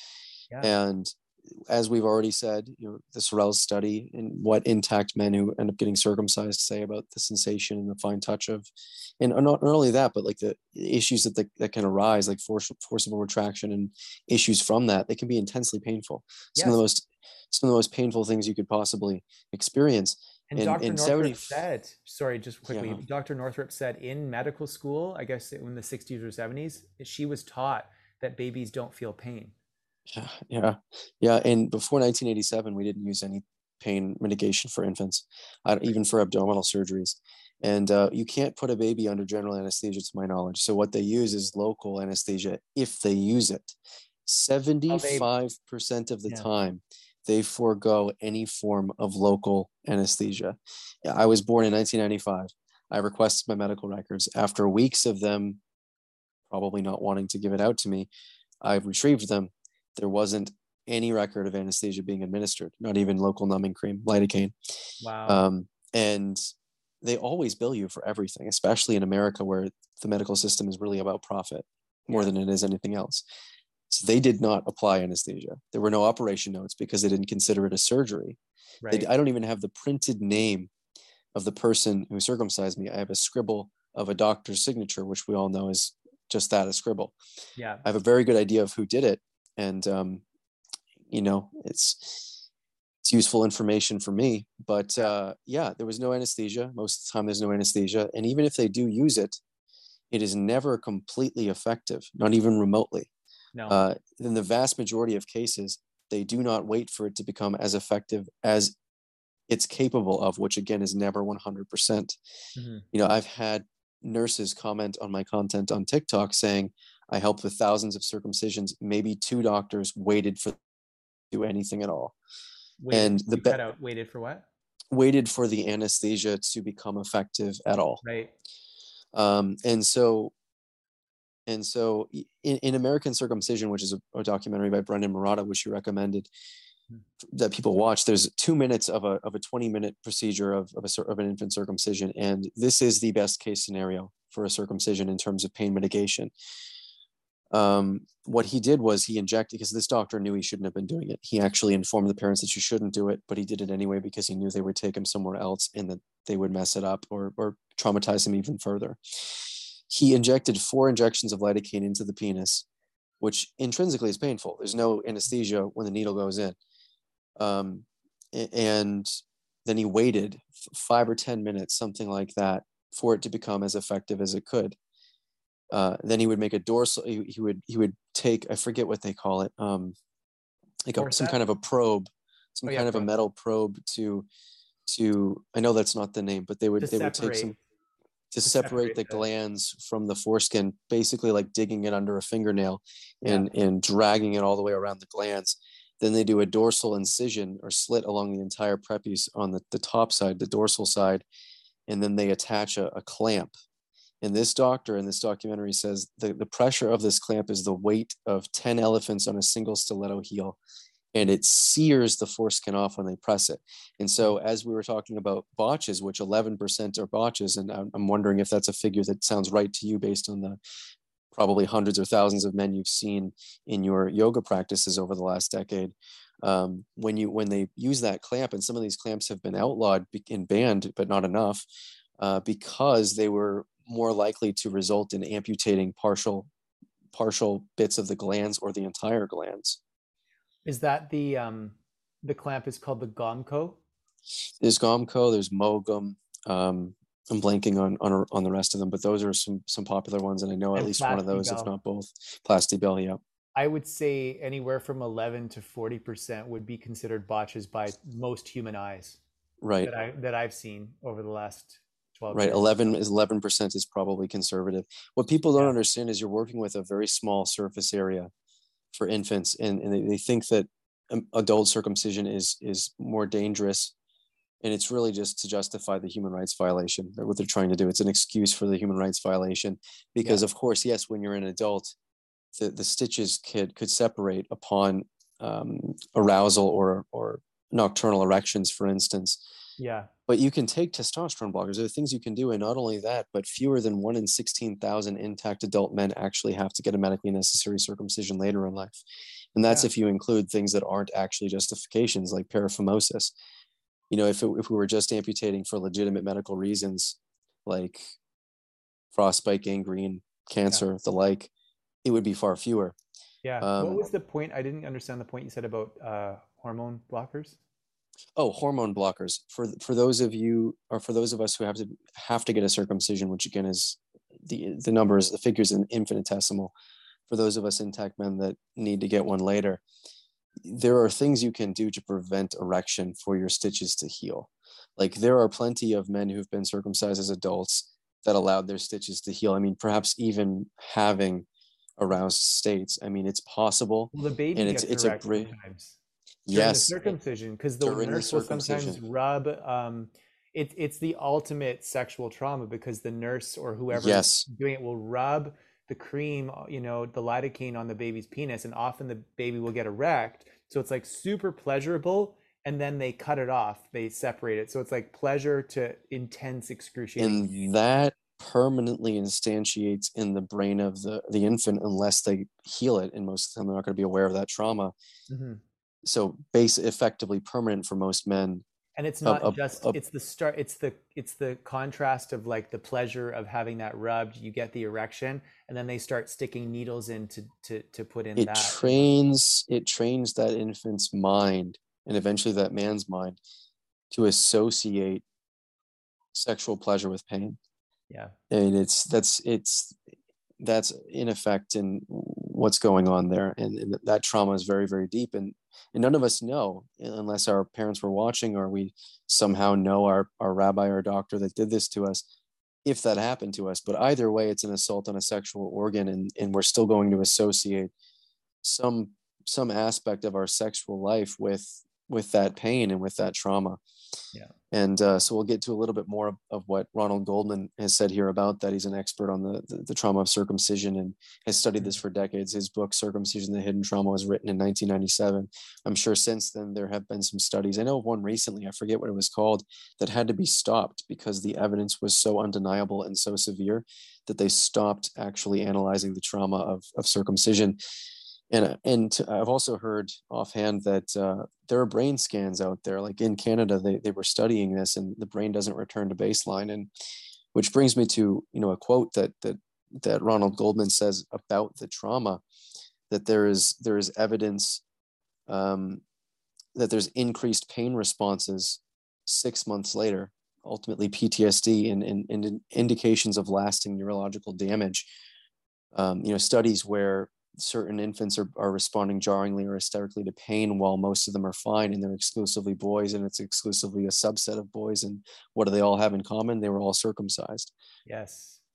And just to let the listeners know, like the top reasons why circumcision kills boys, it's there's an infection, there's severe blood loss, and sometimes the baby is screaming so loud from the pain that his lungs collapse and he dies. Yes, and the blood loss is something I see very frequently on Facebook. I mean, there are a lot of genital autonomy advocates on Facebook, and they're sharing these horror stories all the time, and the parents are too. I mean, I've seen plenty of them who are saying, I did this and it wasn't necessary, and now he might lose his life. We're fighting for his life. I've seen, far more than just a few, where they have a picture of his diaper and there's just blood coming out from everywhere, and they only need to lose 2 ounces of blood as an infant. I don't know how much they have in them. You could Google that and find that and figure out pretty quickly, but they don't need to lose very much of it to die, for it to be a significant enough minority for them to experience a fatality. And that vaccine injury database, the VAERS database in the States, that you can report your vaccine injury Yes. to. And Harvard did a study, and only 1% of all the cases are actually reported. You got to wonder if it's the same for circumcision. I'm sure that the actual number of deaths and blood and infection, all these things, is way higher, astronomically higher than what's reported. Because there's no legal requirement for obstetricians or doctors to report these fatalities due to circumcision. They may say there was a fatality and that it was, some kind of, it was a neonatal death of some kind, but in general, or generally speaking, but it wasn't the circumcision. It wasn't the fact that we severed blood vessels and he bled out. Mm-hmm. But yeah, we'll get through some of these quotes from this expert on circumcision trauma. So newborns feel not only similar but greater pain than adult subjects. The research indicates that. This is predicated on the scientific literature, which, again, don't take my word for it. Don't take Will's word for it. Go get the book. Go read Circumcision, the Hidden Trauma by Ronald Goldman. And as we've already mentioned, at best, anesthetic only temporarily and partially reduces the pain, and sometimes does not even do that. Mm-hmm. Some infants do not cry because they go into shock. A lot of parents will say, I was there with my babies. You're ridiculous that you're advocating for this issue. My baby didn't even cry, or he slept through it. That's a projection of an adult onto an infant. Mm-hmm. It's not what's actually going on. It's your own mentation of an interpretation of what's going on. That baby is in extreme shock, and he can't escape physically because he's strapped to a circumstraint at 4 points, being strapped down his arms and legs with his groin splayed open and a metal clamp on it. So he escapes psychologically because the pain is so excruciating. That's all that they can do other than scream until their lungs collapse. And so this is the kicker for those of us who are living with this trauma. And I'm not going to pretend to be an expert on healing it. But it's important to know it because things left to themselves tend to go from bad to worse. Mm-hmm. Behavioral changes after routine infant circumcision for infants, altered sleep patterns, altered activity levels in mother and infant interactions, extended crying. I've seen TikToks of mothers joking, like, and kind of complaining that their baby won't stop crying from after his circumcision. And we're just, all of us intactivists are like, well, that's because you did this to him. It was so traumatic and painful. Of course he's crying for weeks on end. Yeah. Disruptions in feeding and bonding. The maternal infant bond is permanently destroyed in some way because of this. I mean, the level of distrust that is perpetuated by or caused by this surrendering of your baby to a doctor who cuts off parts of his genitals is very severe and immediately seen again in the bonding of the infant to the mom. Withdrawal and inability to communicate their needs, even in infancy. Increased pain responses, like I said, months or even years later. Mm-hmm. And the lasting sexual harms, which again is the implication for us mature men who are circumcised in infancy or in childhood.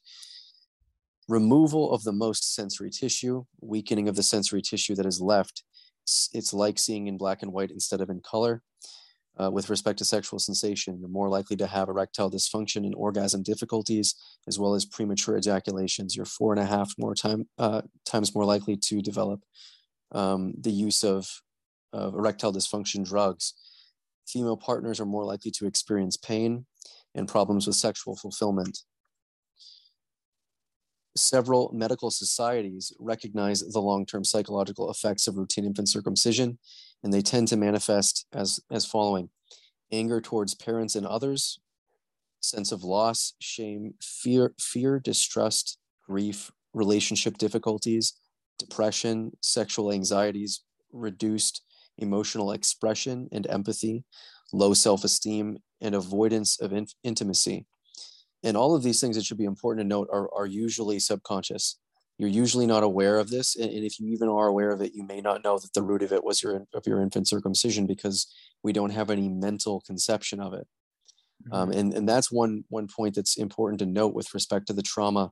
We as adult Homo sapiens tend to make this false assumption that if you don't remember it, it was not traumatic.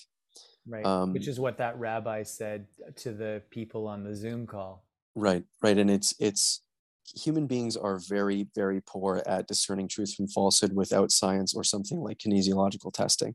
Yeah. And so this is our bias. It's our assumption. We need to assess the scientific literature on trauma, on circumcision trauma, which is abundant.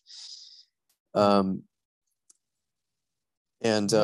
medical association in the world currently recommends routine infant circumcision. So even the medical community is waking up. Yes, and I don't think that the AAP any longer recommends it. They'll still perpetuate all the lies and medical fraud, which I think I've addressed the UTIs, but I failed to address the rest of them. So we'll do that now as well. Okay. STDs, infants. The infant circumcision rate in America, for instance, is higher than in any other first world country, and yet we have the highest contraction rate of STDs than any other first world country, proving at the bare minimum that there is no major preventative quality of routinely circumcising infants, preventative for STDs, that is, ditto for HIV. And then penile cancer, this is one of my favorites because it is so ridiculous where it came from. It was from an AAP report. I don't know if it was 2017 or 2018.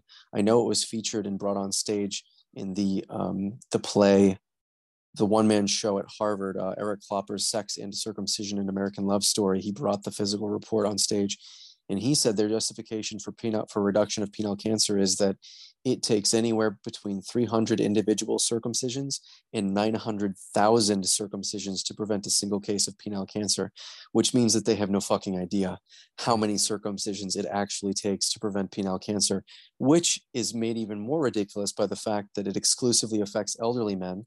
So there's no need to infringe upon the basic human rights of infant boys to prevent this incredibly rare cancer. Again, another laughable feature of this supposed claim. There are fewer than 20,000 cases in the States of penile cancer. And yeah, it's a scary thing. Cancer is scary. But there are things you can do other than amputating it preemptively and destroying his sex life permanently. Exactly. 20,000 may sound like a lot, but relative to 320 million, it's a speck in the water. It's and very relative rare. To all the babies who die or are killed or maimed or botched from the circumcision or have their whole penis cut off, right. It's far more than this supposed risk, which could not actually be, verified. Right. And one thing we haven't said, I think, fundamentally, is that genital autonomy and genital integrity, the ability to keep your entire genitals and cosmetically or supposedly medically, preemptively reduce risk reductions. It should be up to the person who has those genitals. Yeah, it's the basic human right. 18 and they go, hey, when I'm old, I really want to just do everything I can to prevent penile cancer, even though exactly. the evidence is sketchy. You can get a circumcision then. Exactly. If you really think that's for you. Of course. Because guys our age, I have not met one guy our age, and I've spoke to hundreds of men about this issue, and not one of them has said, I'm happy I was circumcised. Most of them say, I was circumcised and I wish I wasn't. That's like 99.9% of the people I speak with. Every once in a while, there'll be an older man, like somebody maybe in his 60s to 80s, who say, I'm happy I was circumcised. It's cleaner. But I very rarely do I meet a man around our age who actually says they were happy that they were circumcised. Actually, I've never met a single man who said that ever. Yeah, in our age group. Right. And I will say that the younger generations, and there's polling data to illustrate this perfectly. They're more and more against circumcision and more unhappy that they were circumcised than their older counterparts. But there are anomalies and outliers that I've seen in my content of young men who are happy about their circumcision, but it's not happiness, it's blissful ignorance. If they were educated on the anatomy and function and inherent, frankly, priceless value of this part of their genitals, and consequently the harms of removing it and ablating that tissue, they might not be very happy about it. And if they were, it would be in spite of reality. Yeah. And we're going to get to a little bit right here about why that is. Ronald Goldman really points out precisely why that is. But of course, we're at the perfect point in my list of his quotes here. Many circumcised men wish they had been given a choice at a later time rather than having it forced onto them when they were too young to defend themselves or resist. And what results is post-traumatic stress disorder, and undeniable markers of that: avoidance of feelings or stimuli related to the trauma. So that could be sexual intercourse. It could be intimacy with your partner at large. It could be simply hearing about the subject of circumcision. Men might say when we're talking about circumcision that they're fine with it, but they're very angry. They're red in the face. They subconsciously cover their genitals. There are many different things that illustrate why, or they're saying that it was a good thing. They seek out studies to say that it was a good thing. This is all undeniable symptom of post-traumatic stress disorder. Mm-hmm. And of course a tendency toward anger. I mean, it can of course breed subconscious anger in men. Imagine if this happened to an adult. Once again, it was forced down and had the most erogenous part of his body ablated and seared off with that high pressure clamp. Of course he'd be traumatized. Of course he might be angry or very scared, and have all of these symptoms that exhibit all these symptoms of post-traumatic stress disorder.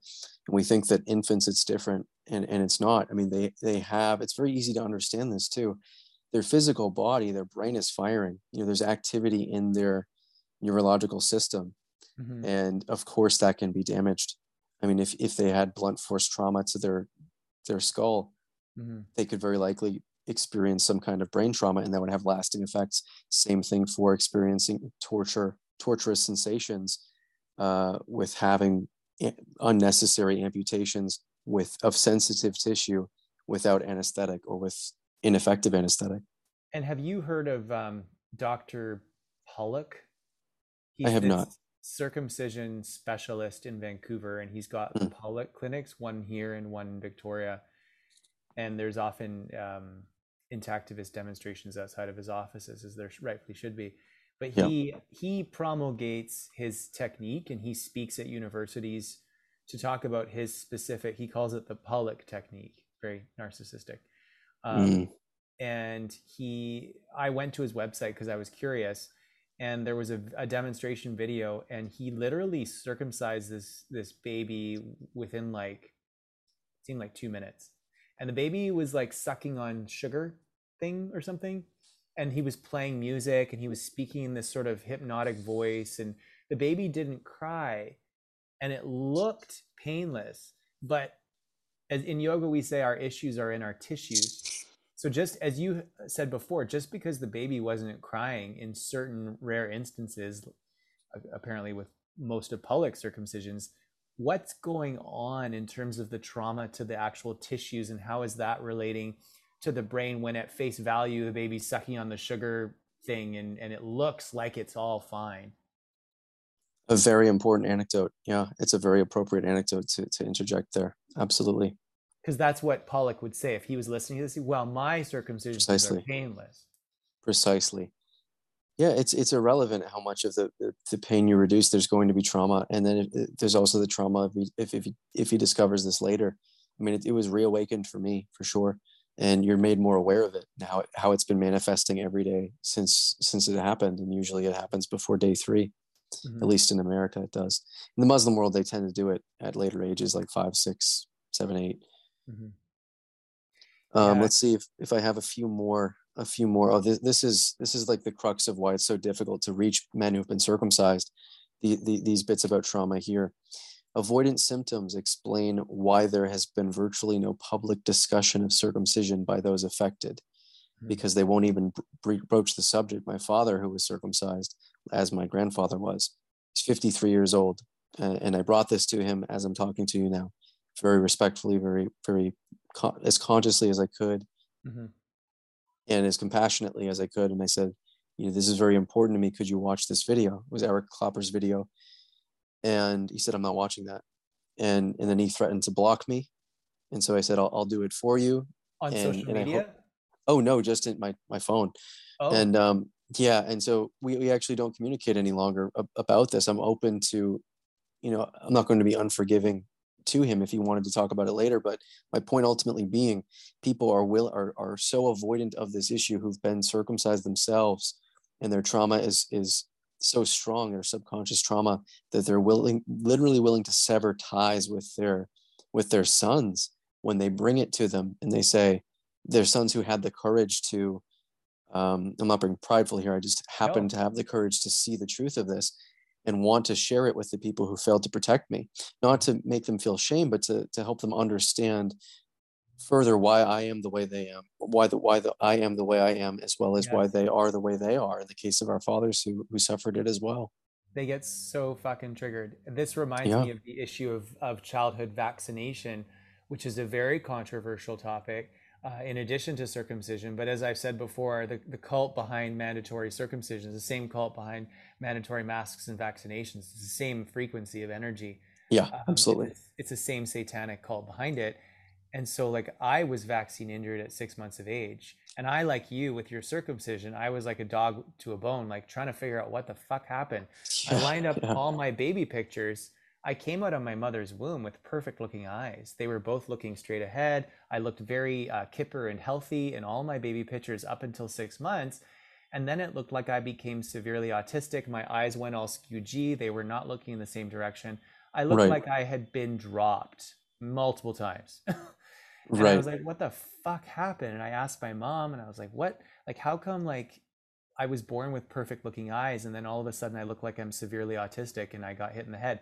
She's like, I don't know. She's just like, the doctor said it would maybe happen because you didn't have very good vision, and he predicted that, this would happen. I'm thinking, well, of course he did.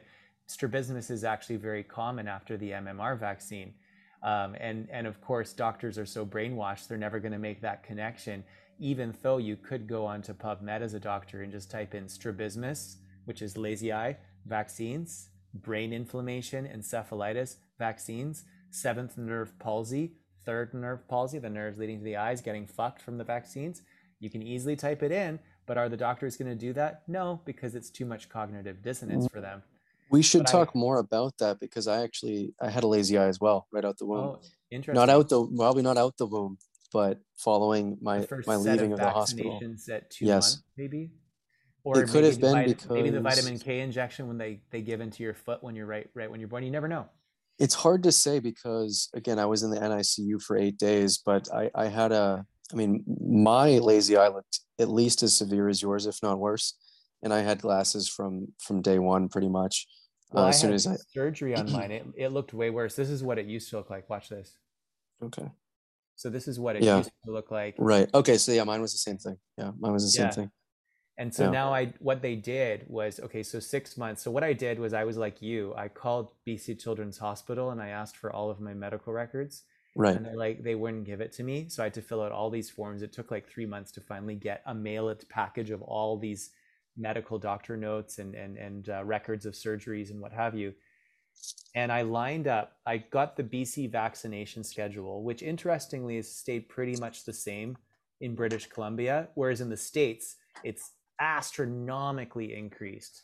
Like babies born in the States now get like dozens and dozens and dozens more vaccines than they did in the 80s.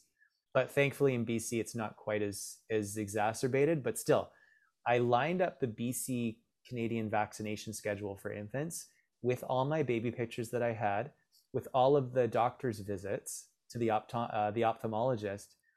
And sure enough, right after the 6 months slew of vaccinations, that's when the eyes went cross within a few days.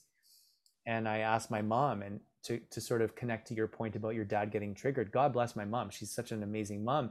But I think when I questioned her about this, it made her feel like I was saying she was a bad parent. Yes. Yeah. And that wasn't my intention. And so No, I of course explained not. that to her, and she said, like, what did you want me to do? Like, I wanted you to be able to go to school, and in order to go to school, you had to get the vaccinations. I said, no, like, I'm grateful. You're such a great mom. It's just, I'm trying to figure out what happened, because in my mind, you don't just one day wake up and your eyes are all fucked.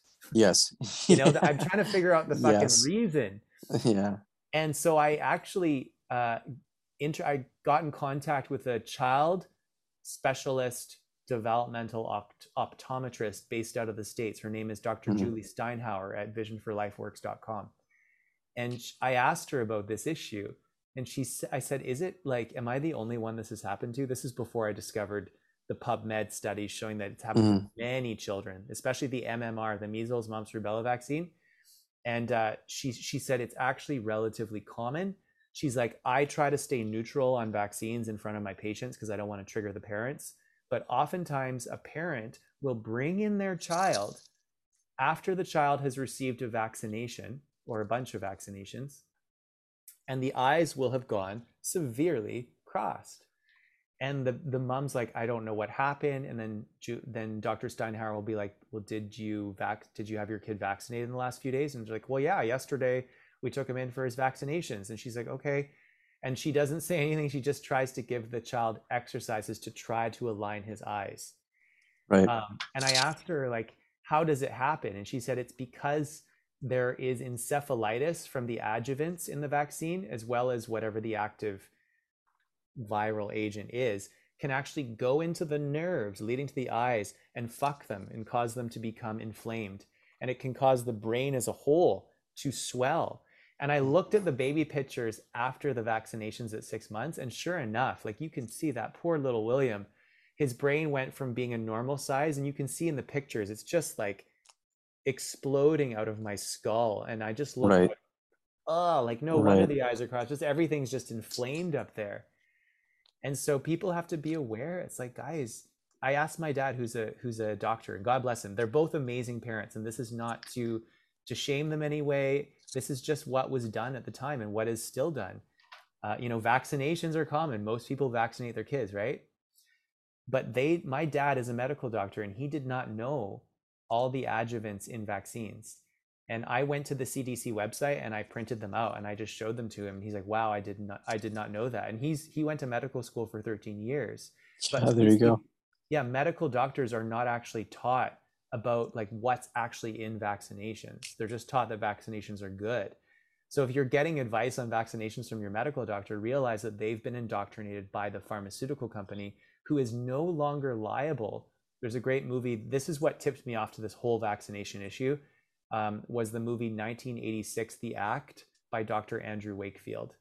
And they talk about how in 1986 in the States, the government made it so that the pharmaceutical companies were no longer responsible for vaccine injuries. They didn't have to pay any damages legally. And so it's like, if the company's not liable for the injuries, and you go into PubMed and see there's tons of injuries from vaccines, you got to be a bit wary about what's going on, especially when you realize germ theory is fraudulent. Yes, and ditto for circumcision as well. I mean, these doctors have been indoctrinated, and people will say on social media, commenting on our videos, like, you're not a doctor, you can't say these things about vaccines or about circumcision. But it's like they fail to realize that medical malpractice is the third leading cause of death behind heart disease and cancer. And most of them, with respect to the issue of circumcision, most American urologists, pediatricians, and obstetricians are ignorant of basic penile anatomy and function. Yeah, basic. They're all circumcised. Yes, and you could go to a place like doctorsopposingcircumcision.org and find plenty of American doctors who share the same attitude and knowledge about routine infant circumcision and its harms that all of Europe, all of South America recognizes as the truth. You could also read a book by Dr. Paul Fleiss, MD, a book called What You May Not Know, or What Your Doctor May Not Tell You About Circumcision. He's an MD, and you'll learn about the anatomy and function. You'll learn that about intact care. You'll learn that forcible retraction causes 99% of issues, and the vast majority can be healed non-surgically. All of these things from a medical doctor. Yes, and even with what happened to me with the eyes, they ended up doing a very invasive surgical procedure at a year and 4 months to be specific. And I was reading the medical notes, and they said, well, William, we can tell his parents really care about him, and he looks very suspicious of what's going on. This was right before they were putting me to sleep to fuck with my eyes. And I actually YouTubed a video of the surgery I had. It was for esotropia, and it was called a bimedial excision or something. And I typed that in. I wish I hadn't. It's horrible. Ooh. They put you to sleep, and then they put things on your eyes, and then they cut the musculature off your eyes. It's like Frankenstein. And then they just try to kind of sew it in different places to try to get your eyes to go back straight. And I'm sorry, continue. Oh, that's okay. They did it on both eyes. Okay. It gave me a slight cosmetic improvement. So if I look at people with my left eye, this eye just turns in a tiny bit. But if I look at you with my right eye, then you can see it's quite drastic.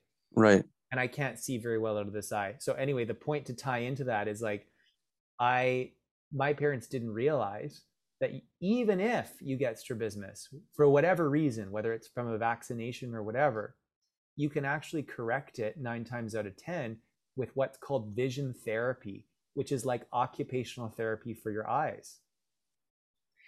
And so I asked Dr. Julie about this, and she's like, yeah, like sometimes if the strabismus is really severe, she'll recommend a surgery, but 9 times out of 10, she can actually give the children eye exercises, which I've started to do now, to help to teach the eyes to come back into the correct alignment.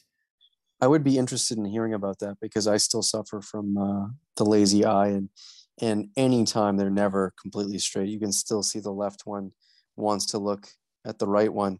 What they did to correct mine was they just put me in glasses with bifocals, and they would put a patch that I'd often rip off in adolescence over the strong one, so that it would force the lazy one to exercise. But I rarely used those. The bifocals really straightened it out, but not 100% by any means. And supposedly a consequence of the corrective lenses, I'm now nearsighted, so I can't see far away. But I mean, it could have just been whatever caused the strabismus in the first place. Are you wearing contacts right now? I'm not. Okay. Just screen's pretty blurry, but I don't really need to see. I can see your face well enough. Yeah, your eyes are quite straight. I can see the left one is turned in slightly. It's similar to mine. Yeah. The way that mine looks when I look at you with my left eye. Right. I can do the whole like. Oh yeah, you can do that too. The other way. Yeah. And you didn't have surgery on yours?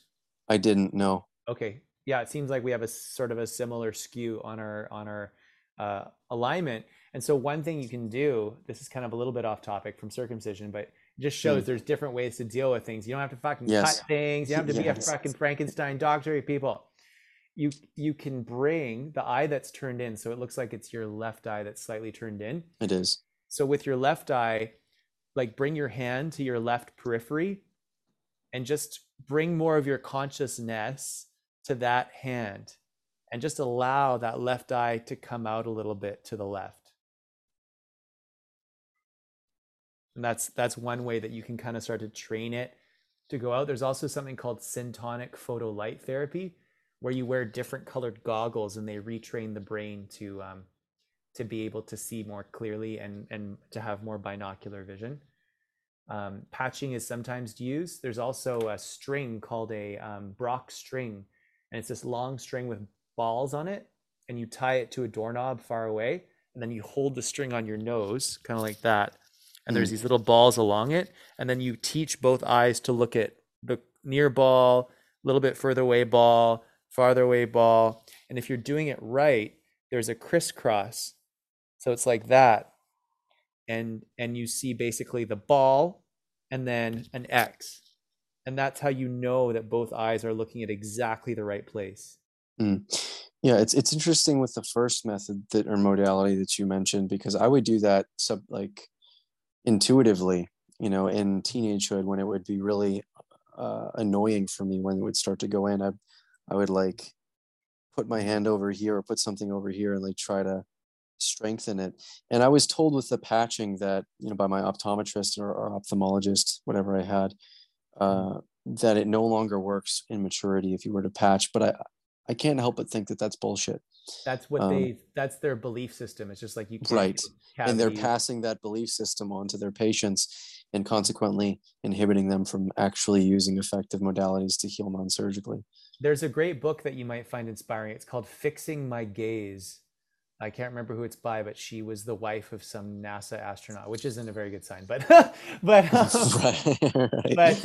she seems legit. Somebody, Linda Berry, I think her name is. I'll write it down. Yeah, she's like she's some kind of scientist. And so she really believed in what her ophthalmologist said, like, you're way too old. She had like 4 strabismus surgeries as a child to try to fix it.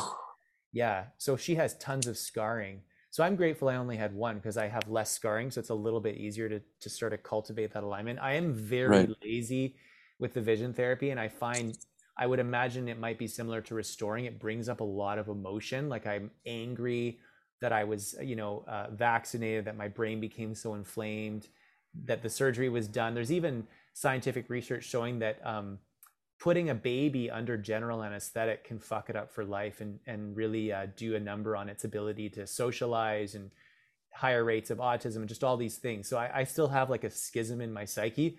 So when I'm doing my vision therapy exercises, I get so angry. So I'm working through that. But it does deter me from practicing my vision therapy as much as I should. But anyway, this book, Fixing My Gaze, Linda Berry, I think her name is, she was able to she had no stereopsis. She was only looking through one eye like I was, and like maybe you are to some degree. But she was able to actually train her eyes to actually have almost perfect stereo vision from having none, and being told by the ophthalmologist community that it was impossible because, as they told you, it only works when you're younger, but that's actually not true.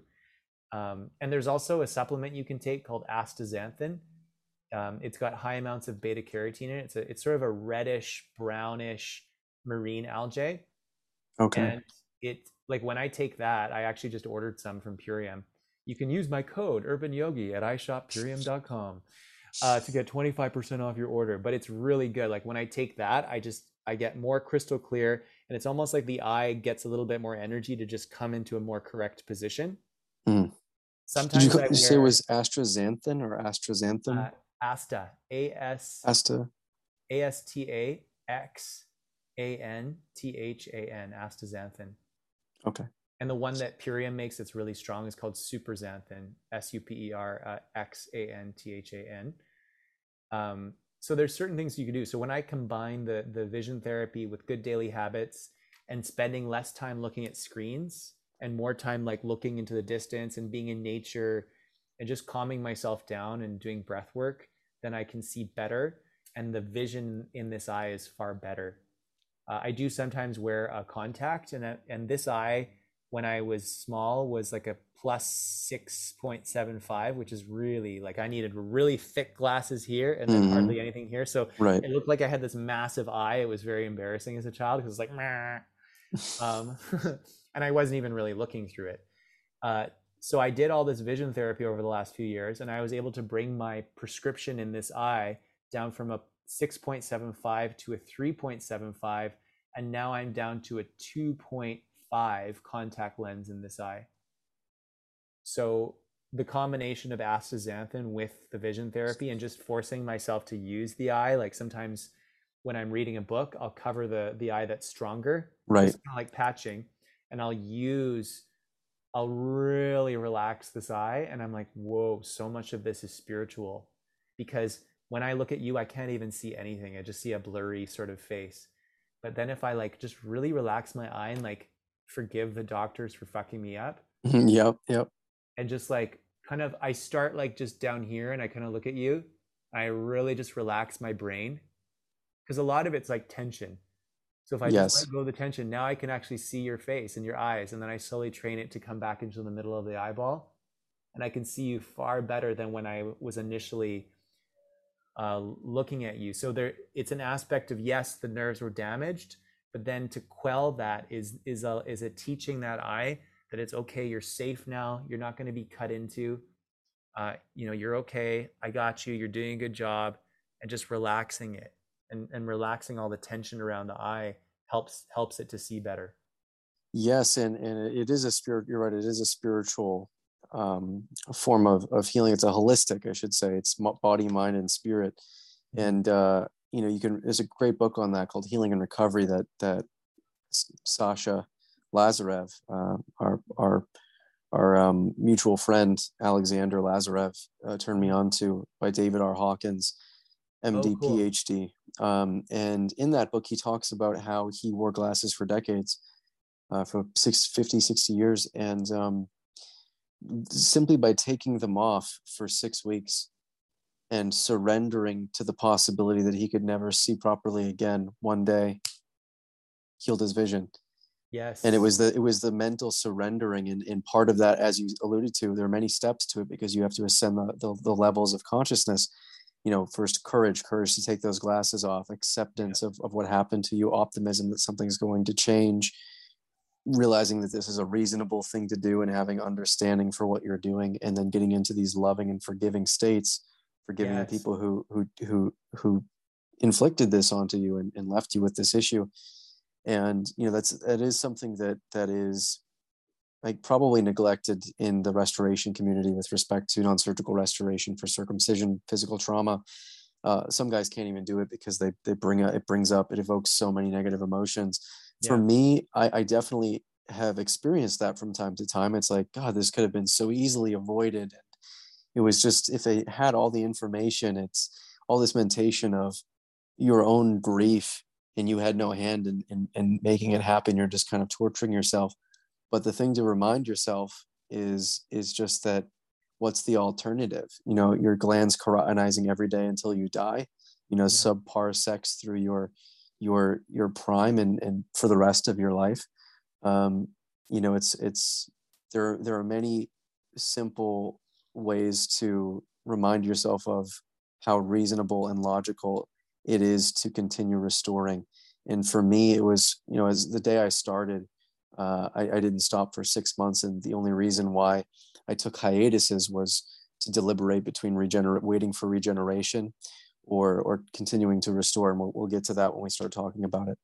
So you've gone back to restoring? Because I remember you were waffling after you heard about Brendan Murata's choice to just go for yes. the 4gen. Yes. And I'll be talking with Alexander this week, and who's, as we both know, a very spiritually developed person and adept at kinesiological testing. And what I'm really curious about personally for myself is how much of the sensation is restored. And more important than that, does it preclude you from having the Foreskin surgery? He's already done that. And the Foreskin community has expressed to us that they are committed 100% to having a specialized procedure for restored men. And it could be as simple as just amputating the nascent prepuce that you regrew and then implanting the regenerated one, complete with its structures and nerves and everything.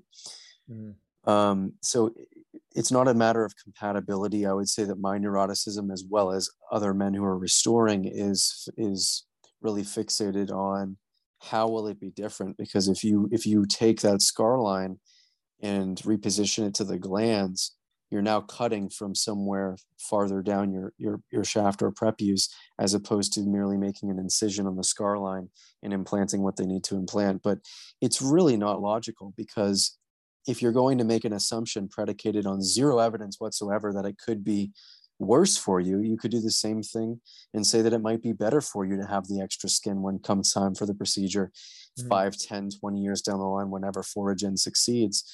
And for those of us who can restore, who have enough skin to do that, and I've known some very tight men who've still restored, so it's possible for the vast majority of us, barring some extraordinary botch.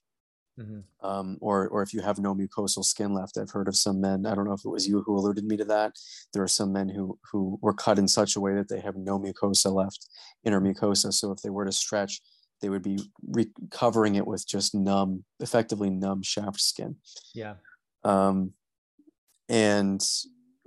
if you do that, I lost my train of thought. That's all on par. And yeah, for me, it's always about the vibration. I like how you bring up David Hawkins' work, and I know Alex is really into his work. I've read his book Power versus Force, and I've read his book Letting Go, which I think is also really good. I'm gonna have to read Healing and Recovery, because literally when you read these books, your vibration goes up. 100%. And it's like when I'm looking at things with my eye that was so damaged, it's almost like sometimes I'll psych myself out. So maybe I'll get to a higher vibration, and I'm like, whoa, it's like, it's like riding a bike for the first time. Like, holy shit, I went from not being able to see a fucking thing out of this eye, and now I can actually read. And then right when I have that thought, it gets blurry again. I'm like, oh, boo, like, so I wonder how that ties in with the whole restoration process, and even the belief or the vibration that will allow the Foreskin, procedure to happen sooner than later. Like, it's just amazing how the universe works, and, how even certain family members, they used to sort of be super judgmental, about certain things. And then once I stopped pushing, then it seemed like they started to wake up. And so it's like that dance between pushing for change and living as if it's already happened, I guess. Right. And that's, it struck me as a very wise attitude to take when Brendan Marotta had said, and we're going to do a podcast on this specific subject soon, because it struck me as such a wise attitude to have. He restored non-surgically to the point where he no longer had tight, painful erections. And then he stopped because he, as a relatively spiritually developed person who's done Zazen meditation and many other modalities to heal trauma and become a more conscious person, he didn't want non-surgical restoration to become an impediment for him getting into full alignment with full regeneration of all of the structures of everything that was his birthright to experience. I kind of gravitated toward that for a minute. I think that I'd rather non-surgically restore in the meantime if there's no reason not to. Again, if there's no reason to fear that the surgery will be any different for us with Foreskin, because you will recover at least half of your sensation, I would say conservatively. Subjectively, men who are circumcised as adults say that you recover anywhere between 70 and 90% of the sensation, probably predicated on how much tissue they removed, as well as if they removed the frenulum or not. And of course, this is subjective, and it's from a very small sample size, because the number of men who get circumcised as adults voluntarily is so small. And even more infinitesimally smaller than that is those who end up going on to restore painstakingly for years. And rather often, I think of one interview that comes to mind of a man who was telling his story from intact to age 21, cut for social reasons, because it was a goal from him for him in his young adulthood or adolescence, being in this pro-genital cutting culture, to go get a circumcision. That was a goal of his. And so at 21, he did it. And it took him 8 to 10 years for the glands to keratoinize so severely that he lost 80 to 90% of his sensation. He went 30 years without even knowing that non-surgical restoration was a thing. And he happened to find Ron Lau, maker of the TLC tugger, one of the OG devices in the community, and started to restore 30 years later. So we're already 40 years into the future. It takes him another 4.5 years to restore his relatively loose cut, because the doctor knew he shouldn't have been circumcised, and kept it loose. He probably still had his frenulum, so that's another thing to take into consideration. And so ultimately he said it restored somewhere between 90 and 95% of his sensation conservatively. But I don't trust that, because 50 years between his experiential recollection of being intact and being sexually active, it's probably less than that. I've been in contact with men who've been circumcised very recently, months ago, who have gotten into non-surgical restoration, and they'll be able to tell us, how it compares, more so, granted they didn't keratinize up to, what would I say, to the point that we were, who were cut at infancy and had decades of keratinization before we even started to engage in sexual activity. Yeah. But the bulk of the sensation that returns is from the dekeratinization of the glands as well as the inner mucosa, and the interaction of those two anatomical structures is where it sounds like, and you can add to this as an intact man yourself, that's where the bulk of the sensation is really occurring. In the frenulum? In the glands, and the interaction with the mucosal glands and the inner mucosa. Like the foreskin going over? The foreskin interacting with the glands itself.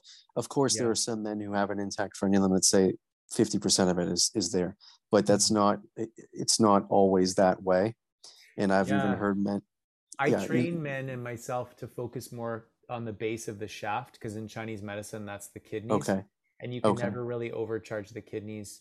And so the glands is very sensitive, obviously, especially if you're gliding it over. So usually, like because I teach semen retention and learning how to separate orgasm from ejaculation, and it is very sensitive, and it almost like overheats, because the mushroom is kind of like the head in Chinese medicine. So it's like if you're reaming on the head with the foreskin back and forth, you usually shoot right away. At least I do.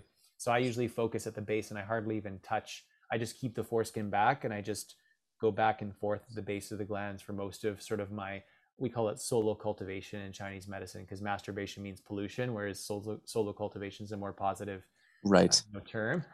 Masturbation, to pollute oneself. I think the Latin root literally means to pollute oneself.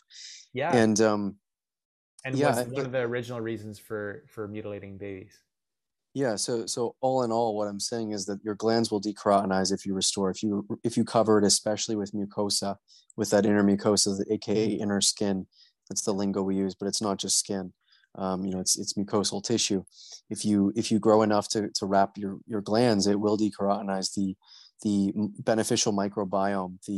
I forget how, I think it's 35 to 40 different bacteria, species of beneficial bacteria, will eat away that keratin and return it to its mucosal state. It'll never evert and revert the same way, because again, you don't have the anchoring, the tethering of the foreskin to the Freenar band and the sphincter-like Freenar band. But with the method of restoration that I rely on exclusively, we're using something called an O-ring. Once our prepuce is long enough, usually, and this is different for every man because there's a massive variation in skin elasticity, but usually once you cover half of your glands, you can start to wear these silicone O-rings. You can get them from eBay, from foreskinrestore.com, probably Amazon. You can find rubber ones from Home Depot or Lowe's, those brick and mortar stores, but rubber tends to be more of an inflammatory or agent that can result in rashes and things of that sort. So I would recommend the silicone ones. Nice. And you have to play around with different sizes. And anybody that's interested in learning about non-surgical restoration, check out my TikTok while it's still up at Handmade Foreskin. I have two at Handmade Foreskin, totally spelled out, and then the number 4 skin. My Snapchat is also Handmade number 4 skin. If you're 18 years or older and you want to learn about the intricacies of this method, hit me up, because there's a lot to it. It's very subtle and very simple, but there's subtle things that you need to know, especially as it pertains to wearing O-rings nocturnally. Do not wear O-rings nocturnally until you talk to someone like myself who's familiar with the practice. I've never been on Snapchat. Is that like kind of like Instagram, but you're allowed nudity? I mean, that's effectively what Snapchat was conceived for sending nudes. I mean, ultimately, okay. If we're being honest, because you click it and it goes away after a certain set seconds, like 1, 2, 3 to 10, all the way to infinite now. And if you screenshot, someone will see it, or you save it to the chat, someone will see that you did that. But it's also a great platform for messaging, just voice memos back and forth or text. But the reason why I brought up the O-rings was because we're going to lack the sphincter-like Freenar band, which our scar line is never going to be as nerve dense or sensitive as that ridged band. However, we can train our acropostion, the skin that hangs off of the glands, to narrow with those O-rings, especially at night. Once we get those nocturnal erections, it will start to grow longitudinally as well as laterally and form the prepuce at the tip of the glands. This is all kind of speculative theory because, of course, this has just been done by men for decades and really even millennia with the twine, like I mentioned earlier in our talk. But of course, there's no studies on foreskin restoration, in the medical community or scientific community pretty much looks at it as, and decades ago they would, because primarily gay men were interested in this, they thought that it was a mental illness that gay men typically had, of feeling grief over their circumcision, and that they were basically delusional. And you'll find in the restoration community, at least half of the men there, I would say, are gay. And that's simply because they're in contact with more penises and in pornography in real life. And so they see different configurations and they become curious, and they're more open to that information because they tend to also be, as you know, more, sexually liberal, let's say, and perhaps even more distrusting of religious practices. So they tend to be more open to the idea that they were harmed, especially in their genitals, and they tend to want that back. And they also, again, most importantly, they see other men who are intact experiencing pleasures and sensations and joys that they themselves have never experienced. Like, for a lot of us straight men who have been with women, we think that they like sex more because they're like shaking, they're like, their eyes roll in the back of their head. It's like, yeah, men come with that too, standard issue, if you weren't genitally mutilated at infancy. Exactly. Yeah, it's just so many multi-pronged approaches to cutting us off from our power. Our joy is our power. Our sexual energy is our life force energy. And circumcision is like a huge and horrific way that is cut off. So yeah, thanks, Anthony, for all these technologies and all this information.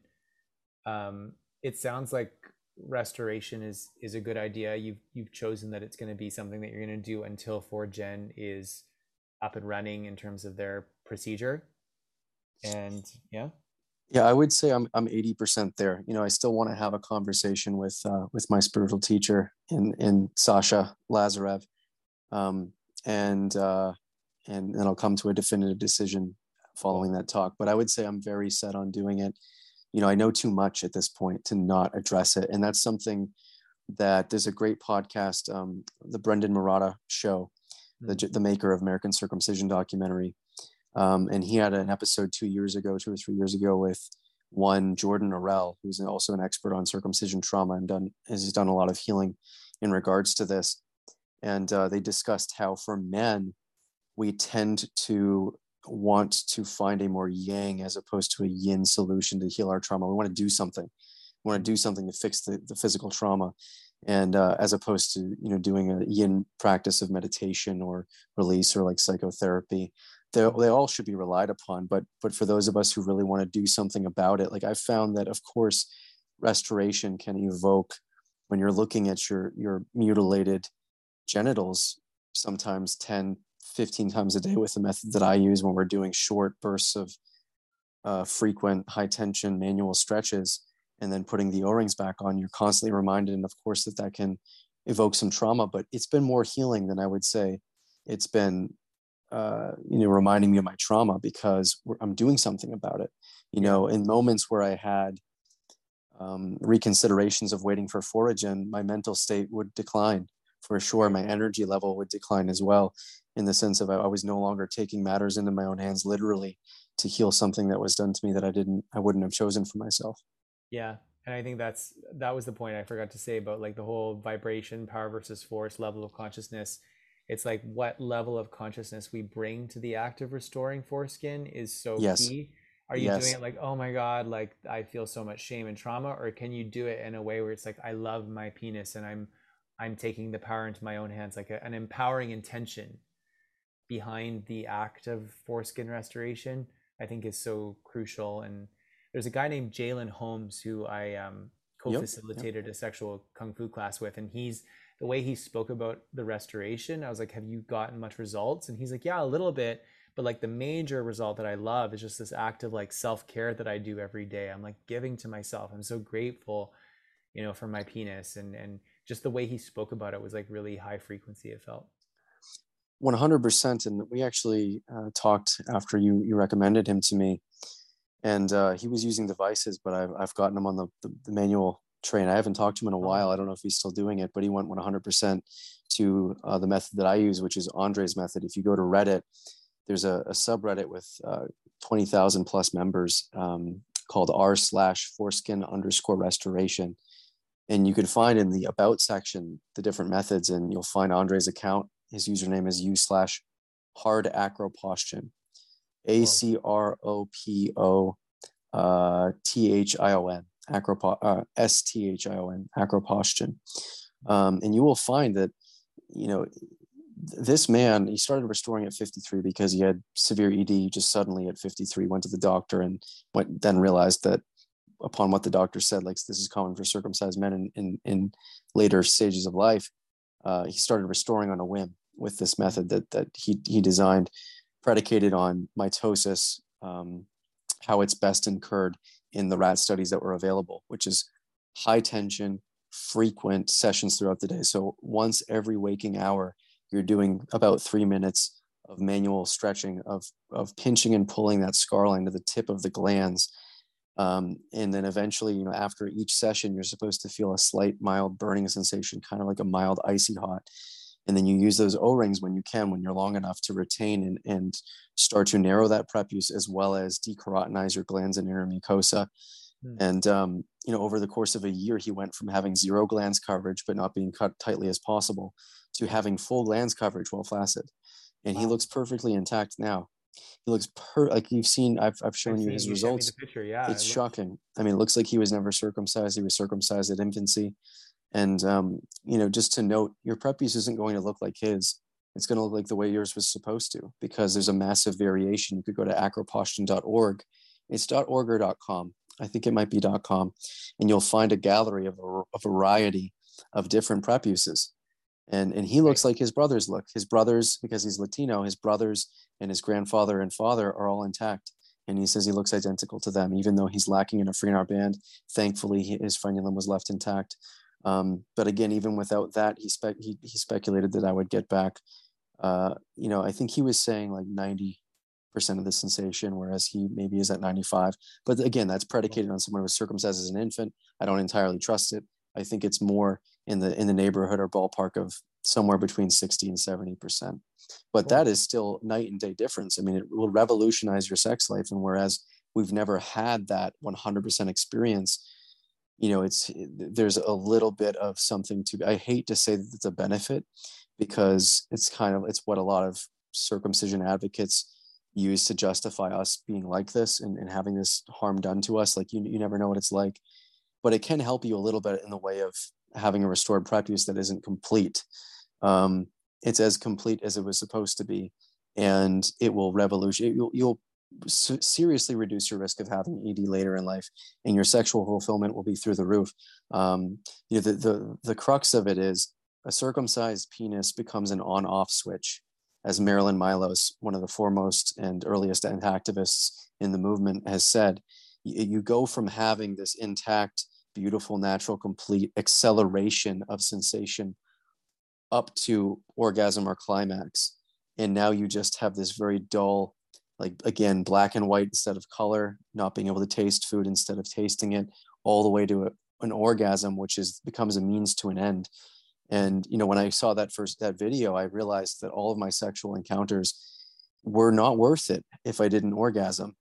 Like, it became a means to an end, and that was the place we were trying to get to. And again, that can make intercourse a lot more painful for our partners, because we have this dried stump of a penis that is purely receiving friction-like sensation, as opposed to that sumptuous massage, that gliding action. Mm-hmm. And so we're trying to rapidly go back and forth with something that has probably somewhere between 5 and 20% of the sensation it was supposed to have. Yeah. And when you restore, you recover so much of that it's absolutely worth it. I've never met a man or heard from a man in a forum or who regretted restoring non-surgically, apart from those who restore improperly. And when I say improperly, I mean not being careful about where their scar line is, where that inner mucosa and outer skin meet. You have to find that scar line, because if you use devices and you're not careful about what's at the very tip of the device, you can actually involute the outer skin and roll your scar line, invert the scar line bury it into your prepuce. So now you have relatively numb outer or shaft skin in contact with your glands, which will inhibit maximum decaratinization of the glands, as well as having significantly less sensation than the inner mucosa that you otherwise could have grown. But if you use something like Andre's method, it's basically foolproof. You're not going to only grow outer skin. You will look intact, and you will feel pretty darn close to intact, as close as you can until the regenerative medicine of Forgen, is available, or a company like that. And I don't know if it's getting late, if you want to end it at this point, and maybe another time we'll talk about restoration and Foregen and regeneration more in depth, or if I should talk for just a minute or two about what Forgen's trying to do. Yeah, how about we'll finish with just what Forgen's trying to do. Okay, yeah. So ultimately, Forgen's a nonprofit organization trying to regenerate the human male prepuce or foreskin, complete with its natural functions, lubrication, sensations, nerve endings, and whatnot. The frenulum, the Freenar band, everything. And for the last 5 or 6 years, they've been doing the scientific work in the lab. The first hurdle for them to tackle was to decellularize cadaver foreskins, cadaveric tissue. So they will take an intact foreskin from a deceased man, decellularize it completely, and they've done this. They've published their findings. They've 100% decellularized cadaveric tissue of the human male foreskin, and so what they're left with is, I'll say the way that they do that is they usually use some kind of solution like sodium lauryl sulfate, like what's in a lot of our shampoos that we shouldn't be using, to strip it of its DNA, and then they will implant it on the male member. They first had to use rats and sheep. They're now on the sheep part, phase 2 of animal trials. They put a human foreskin on the sheep? So people get very triggered by this, especially the vegans, but they don't attach the whole foreskin to the back of a rat. What they do is they take a tiny bit of skin, and you can see pictures on foregen.org. They put 2 little patches of skin, tiny patches of skin on the back of a rat to see if the biocompatibility was good, if it would reject it or not ultimately. And it didn't. I mean, the decellularized tissue did not, it integrated properly. Now they're using sheep to see if the mechanics and the vascularization, everything works as it should. And they have to do this. They wouldn't do this if they didn't have to bureaucratically. Sheep are closer to humans than rats. They're I would presume that's the case. I'm not exactly sure. I think it's just because there are probably reasons like that, but it's also because they're larger. And so I think in this one, they will actually be attaching the entire foreskin, which people think is grotesque, but they have to do it to tackle this issue. And the sheep isn't going to know any different. Are they attaching it to? I think the back of the sheep. They, of course, will excise it after the fact, and that the animals are treated as humanely as possible. And they're testing to see if the vascularization is so basically the minutia of the integration of the implantation onto the skin of the sheep. And this next phase of their studies is the crux of it for them. I mean, if they fail here, they have serious problems. The words that Aiello Vincenzo, the founder, said on a video, which you can find on Foragen's YouTube channel, it's useless to hide. This is everything for them. If it doesn't vascularize properly, as we aforementioned, that bringing the heat to all the tissue, the blood, is going to allow it to heal properly and implant correctly. But that's ultimately what it comes down to. They've already decellularized the tissues. Now they are trying to implant them. And eventually, once 3D bioprinting capabilities catch up, because right now it's in its infancy, they will be able to print your own tissues with 100% of its DNA, that extracellular matrix that's left over that I forgot to mention from the cadaveric tissue. What you're left with is like a white, like void of cells tissue. It's networks of collagen and other proteins, the kind of fibrous tissue that still have chemical signals built in for your cells to repopulate it once it's attached. And that's ultimately the crux of it. That's ultimately the crux of what they're trying to do. And of course, it's a more complete solution than what we're trying to do with this ancient stretching technique. Totally. That's so exciting. Absolutely. Knock on wood that it all works out. You think I always think they would like choose pigs because pigs are even closer to Yeah, you would think. I'm not sure why they landed on sheep, but they disclose what they need to and not much more. That's kind of what they do. And this is something for all the vegans and animal rights activists out there. In a way, we're sacrificing the comfort of a few animals, that we can count on our hands how many they're using, for hundreds of millions of men who've been sexually, genitally mutilated.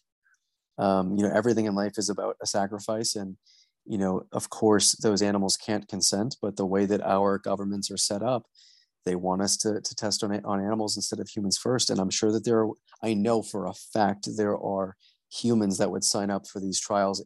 They've already signed up in droves for Foragen's human clinical trials. They would rather be there than have that sheep be there. So it's not a failure on Foragen's part. It's a failure on the government's part for forcing us to test on animals. So take your grievance up with them. Exactly. They're working within the strictures that the dominator system has promulgated. Precisely. Yeah. Well, thank you, Anthony, so much for being on the show and for all your wisdom. And I ever since I met you, I just want to give you a big hug. You're such a sweet man, and you're so kind. Thank you.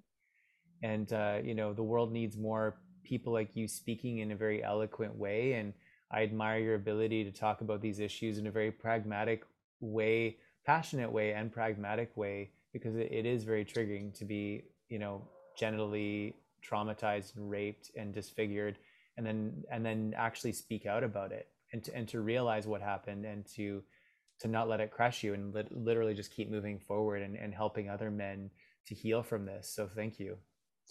You are most welcome. Yeah, it takes a certain level of courage for sure. I don't want to be prideful about that. I think it's sheer dumb luck that I was willing to speak on it, especially to show my trauma. I mean, anybody that's adept or educated in and experienced with healing trauma will watch this back and see, probably for most of it, visibly on my face and in my tone of voice, the trauma that I hold. And fuck it, somebody has to talk about it. So here I am.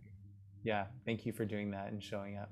Because absolutely, I think of books like Power versus Force, or even like the teachings of Abraham Hicks, and just live as if, and don't push against unwanted. But I think you sometimes do have to take a stand, and you do have to fight for center sometimes, and you do have to speak up, and it is a dance between yin and yang, and effort and surrender, as we say in yoga. And so I disagree that you just have to passively just, oh, it'll all work itself out. Like, no.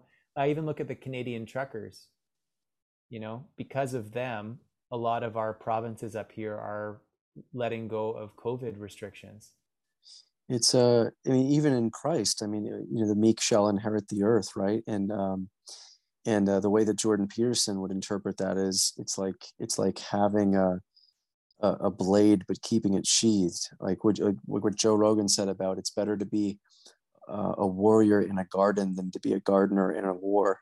There are times to take arms and fight back and be assertive, be respectful, try to be as empathetic and compassionate as possible, but be assertive, protect yourself, protect others, and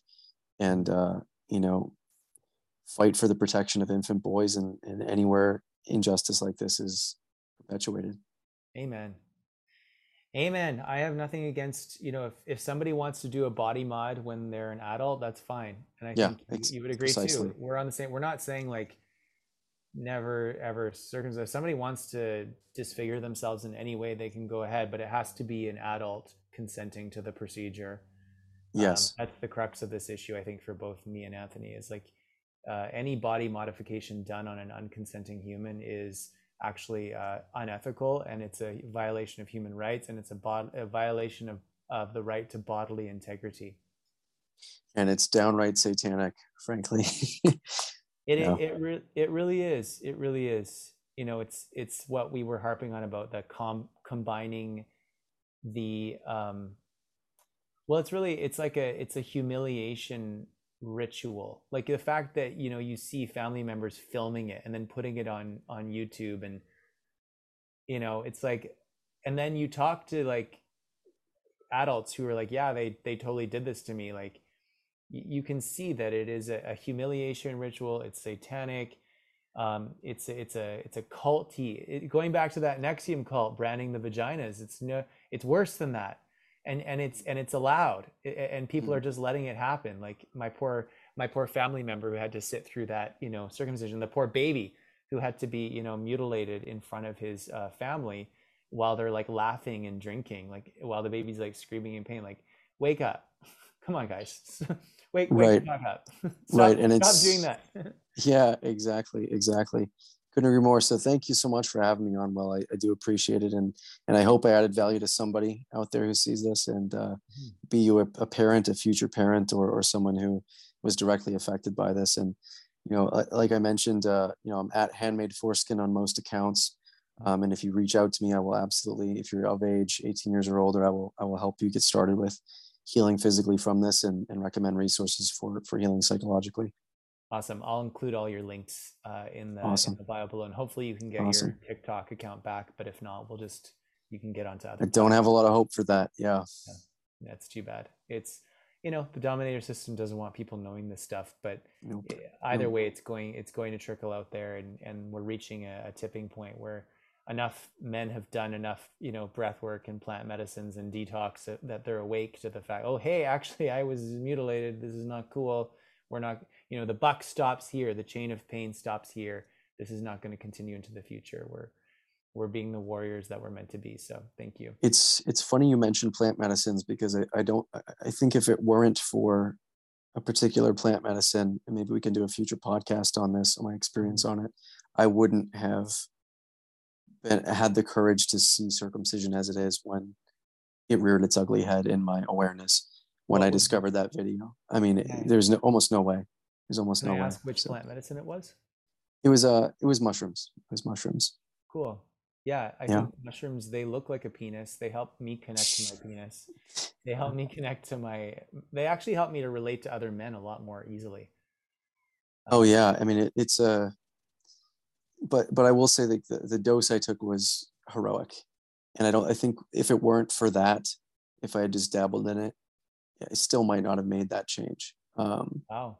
So it's I don't say heroic again to build up pride. It's just that's what it's referred to as the dose level that I took. It was a massive fucking dose. Wow. So maybe we can talk about that another time. But yeah, I'd love hopefully to. Hopefully I didn't just completely destroy people's trust in what I said before this. Because I mentioned using plant medicines, but probably your base is going to understand that mushrooms are nothing to. Most of my friends in my circles, like most of the men, have done Okay. or still do. They're either lead mushroom ceremonies or Right. ayahuasca or Right. hake or, but mostly mushrooms. Like most of the guys in my men's group do mushroom ceremonies regularly. As they should. As they should. I have to be careful because I'm so sensitive. I take high doses of like reishi, chaga, cordyceps, lion's mane, turkey tail, those types of things, agarikon, things like that. But if I do too much, I just have to be careful because I find it can really take me out of my body. Yes. So I just have to be mindful. But I think it's like really a really helpful tool, and obviously it has to be respected. But it's like the people Absolutely. that I associate with are people who are into mushrooms, and even my Okay. dad, as a psychiatrist, he actually is showing me like that even psychiatrists are starting to use mushrooms. My dad isn't specifically, but he was like they're using ketamine and mushrooms and MDMA to help people heal. Yes. And that last psychological- one, be very, very careful because that is neurotoxic and it can kill you. There is a MDMA. lethal dose. There is a lethal dose there. I will say that. Yeah, true. But, That you be super careful. It's for another Super podcast. careful. I was actually with Sasha in Hollywood, and I was like noticing when we were heading to the summit, like it's like this segment of the highway is sponsored by ketamine clinics. Ooh. Yeah. Okay. Wow. It's like the only way that they can promote, I guess, legally is to like sponsor highways. Right. But yeah, thanks again, Anthony. And Absolutely, man. It was a pleasure. Let's keep healing as a collective, and let's keep shining light on the darkness and moving forward. Thanks, Amen. guys. Preach. Satnam. Thanks again to Anthony for being on the show and for sharing your wisdom and all the research that you've done. To anybody who has been triggered by this episode, I can really recommend checking out the website circumcision.org, which is by a guy named Ronald Goldman. He's got an amazing book that both Anthony and I have read. It's called Circumcision, The Hidden Trauma. It's got a foreword or a recommendation in it by my teacher, Dr. Christiane Northrup. And who used to do circumcisions and then realized just how horrible they are to do on unconsenting humans. So yeah, check that book out. Check out circumcision.org. Check out Bloodstained Men. And then check out Anthony. He's coming up with a course to help men restore naturally using his hand technique. Also, he's educating people on 4Gen and that upcoming stem cell foreskin regrowing technology that will be available in 10 to 15 years. So check it all out. Also check all Anthony's social media links. He was just deleted from TikTok, but he has a backup account on there. And he's also starting other channels such as like Snapchat, YouTube, BitChute, Odyssey, etc. So check out all those links in the show notes. And I wish you a beautiful day and much love.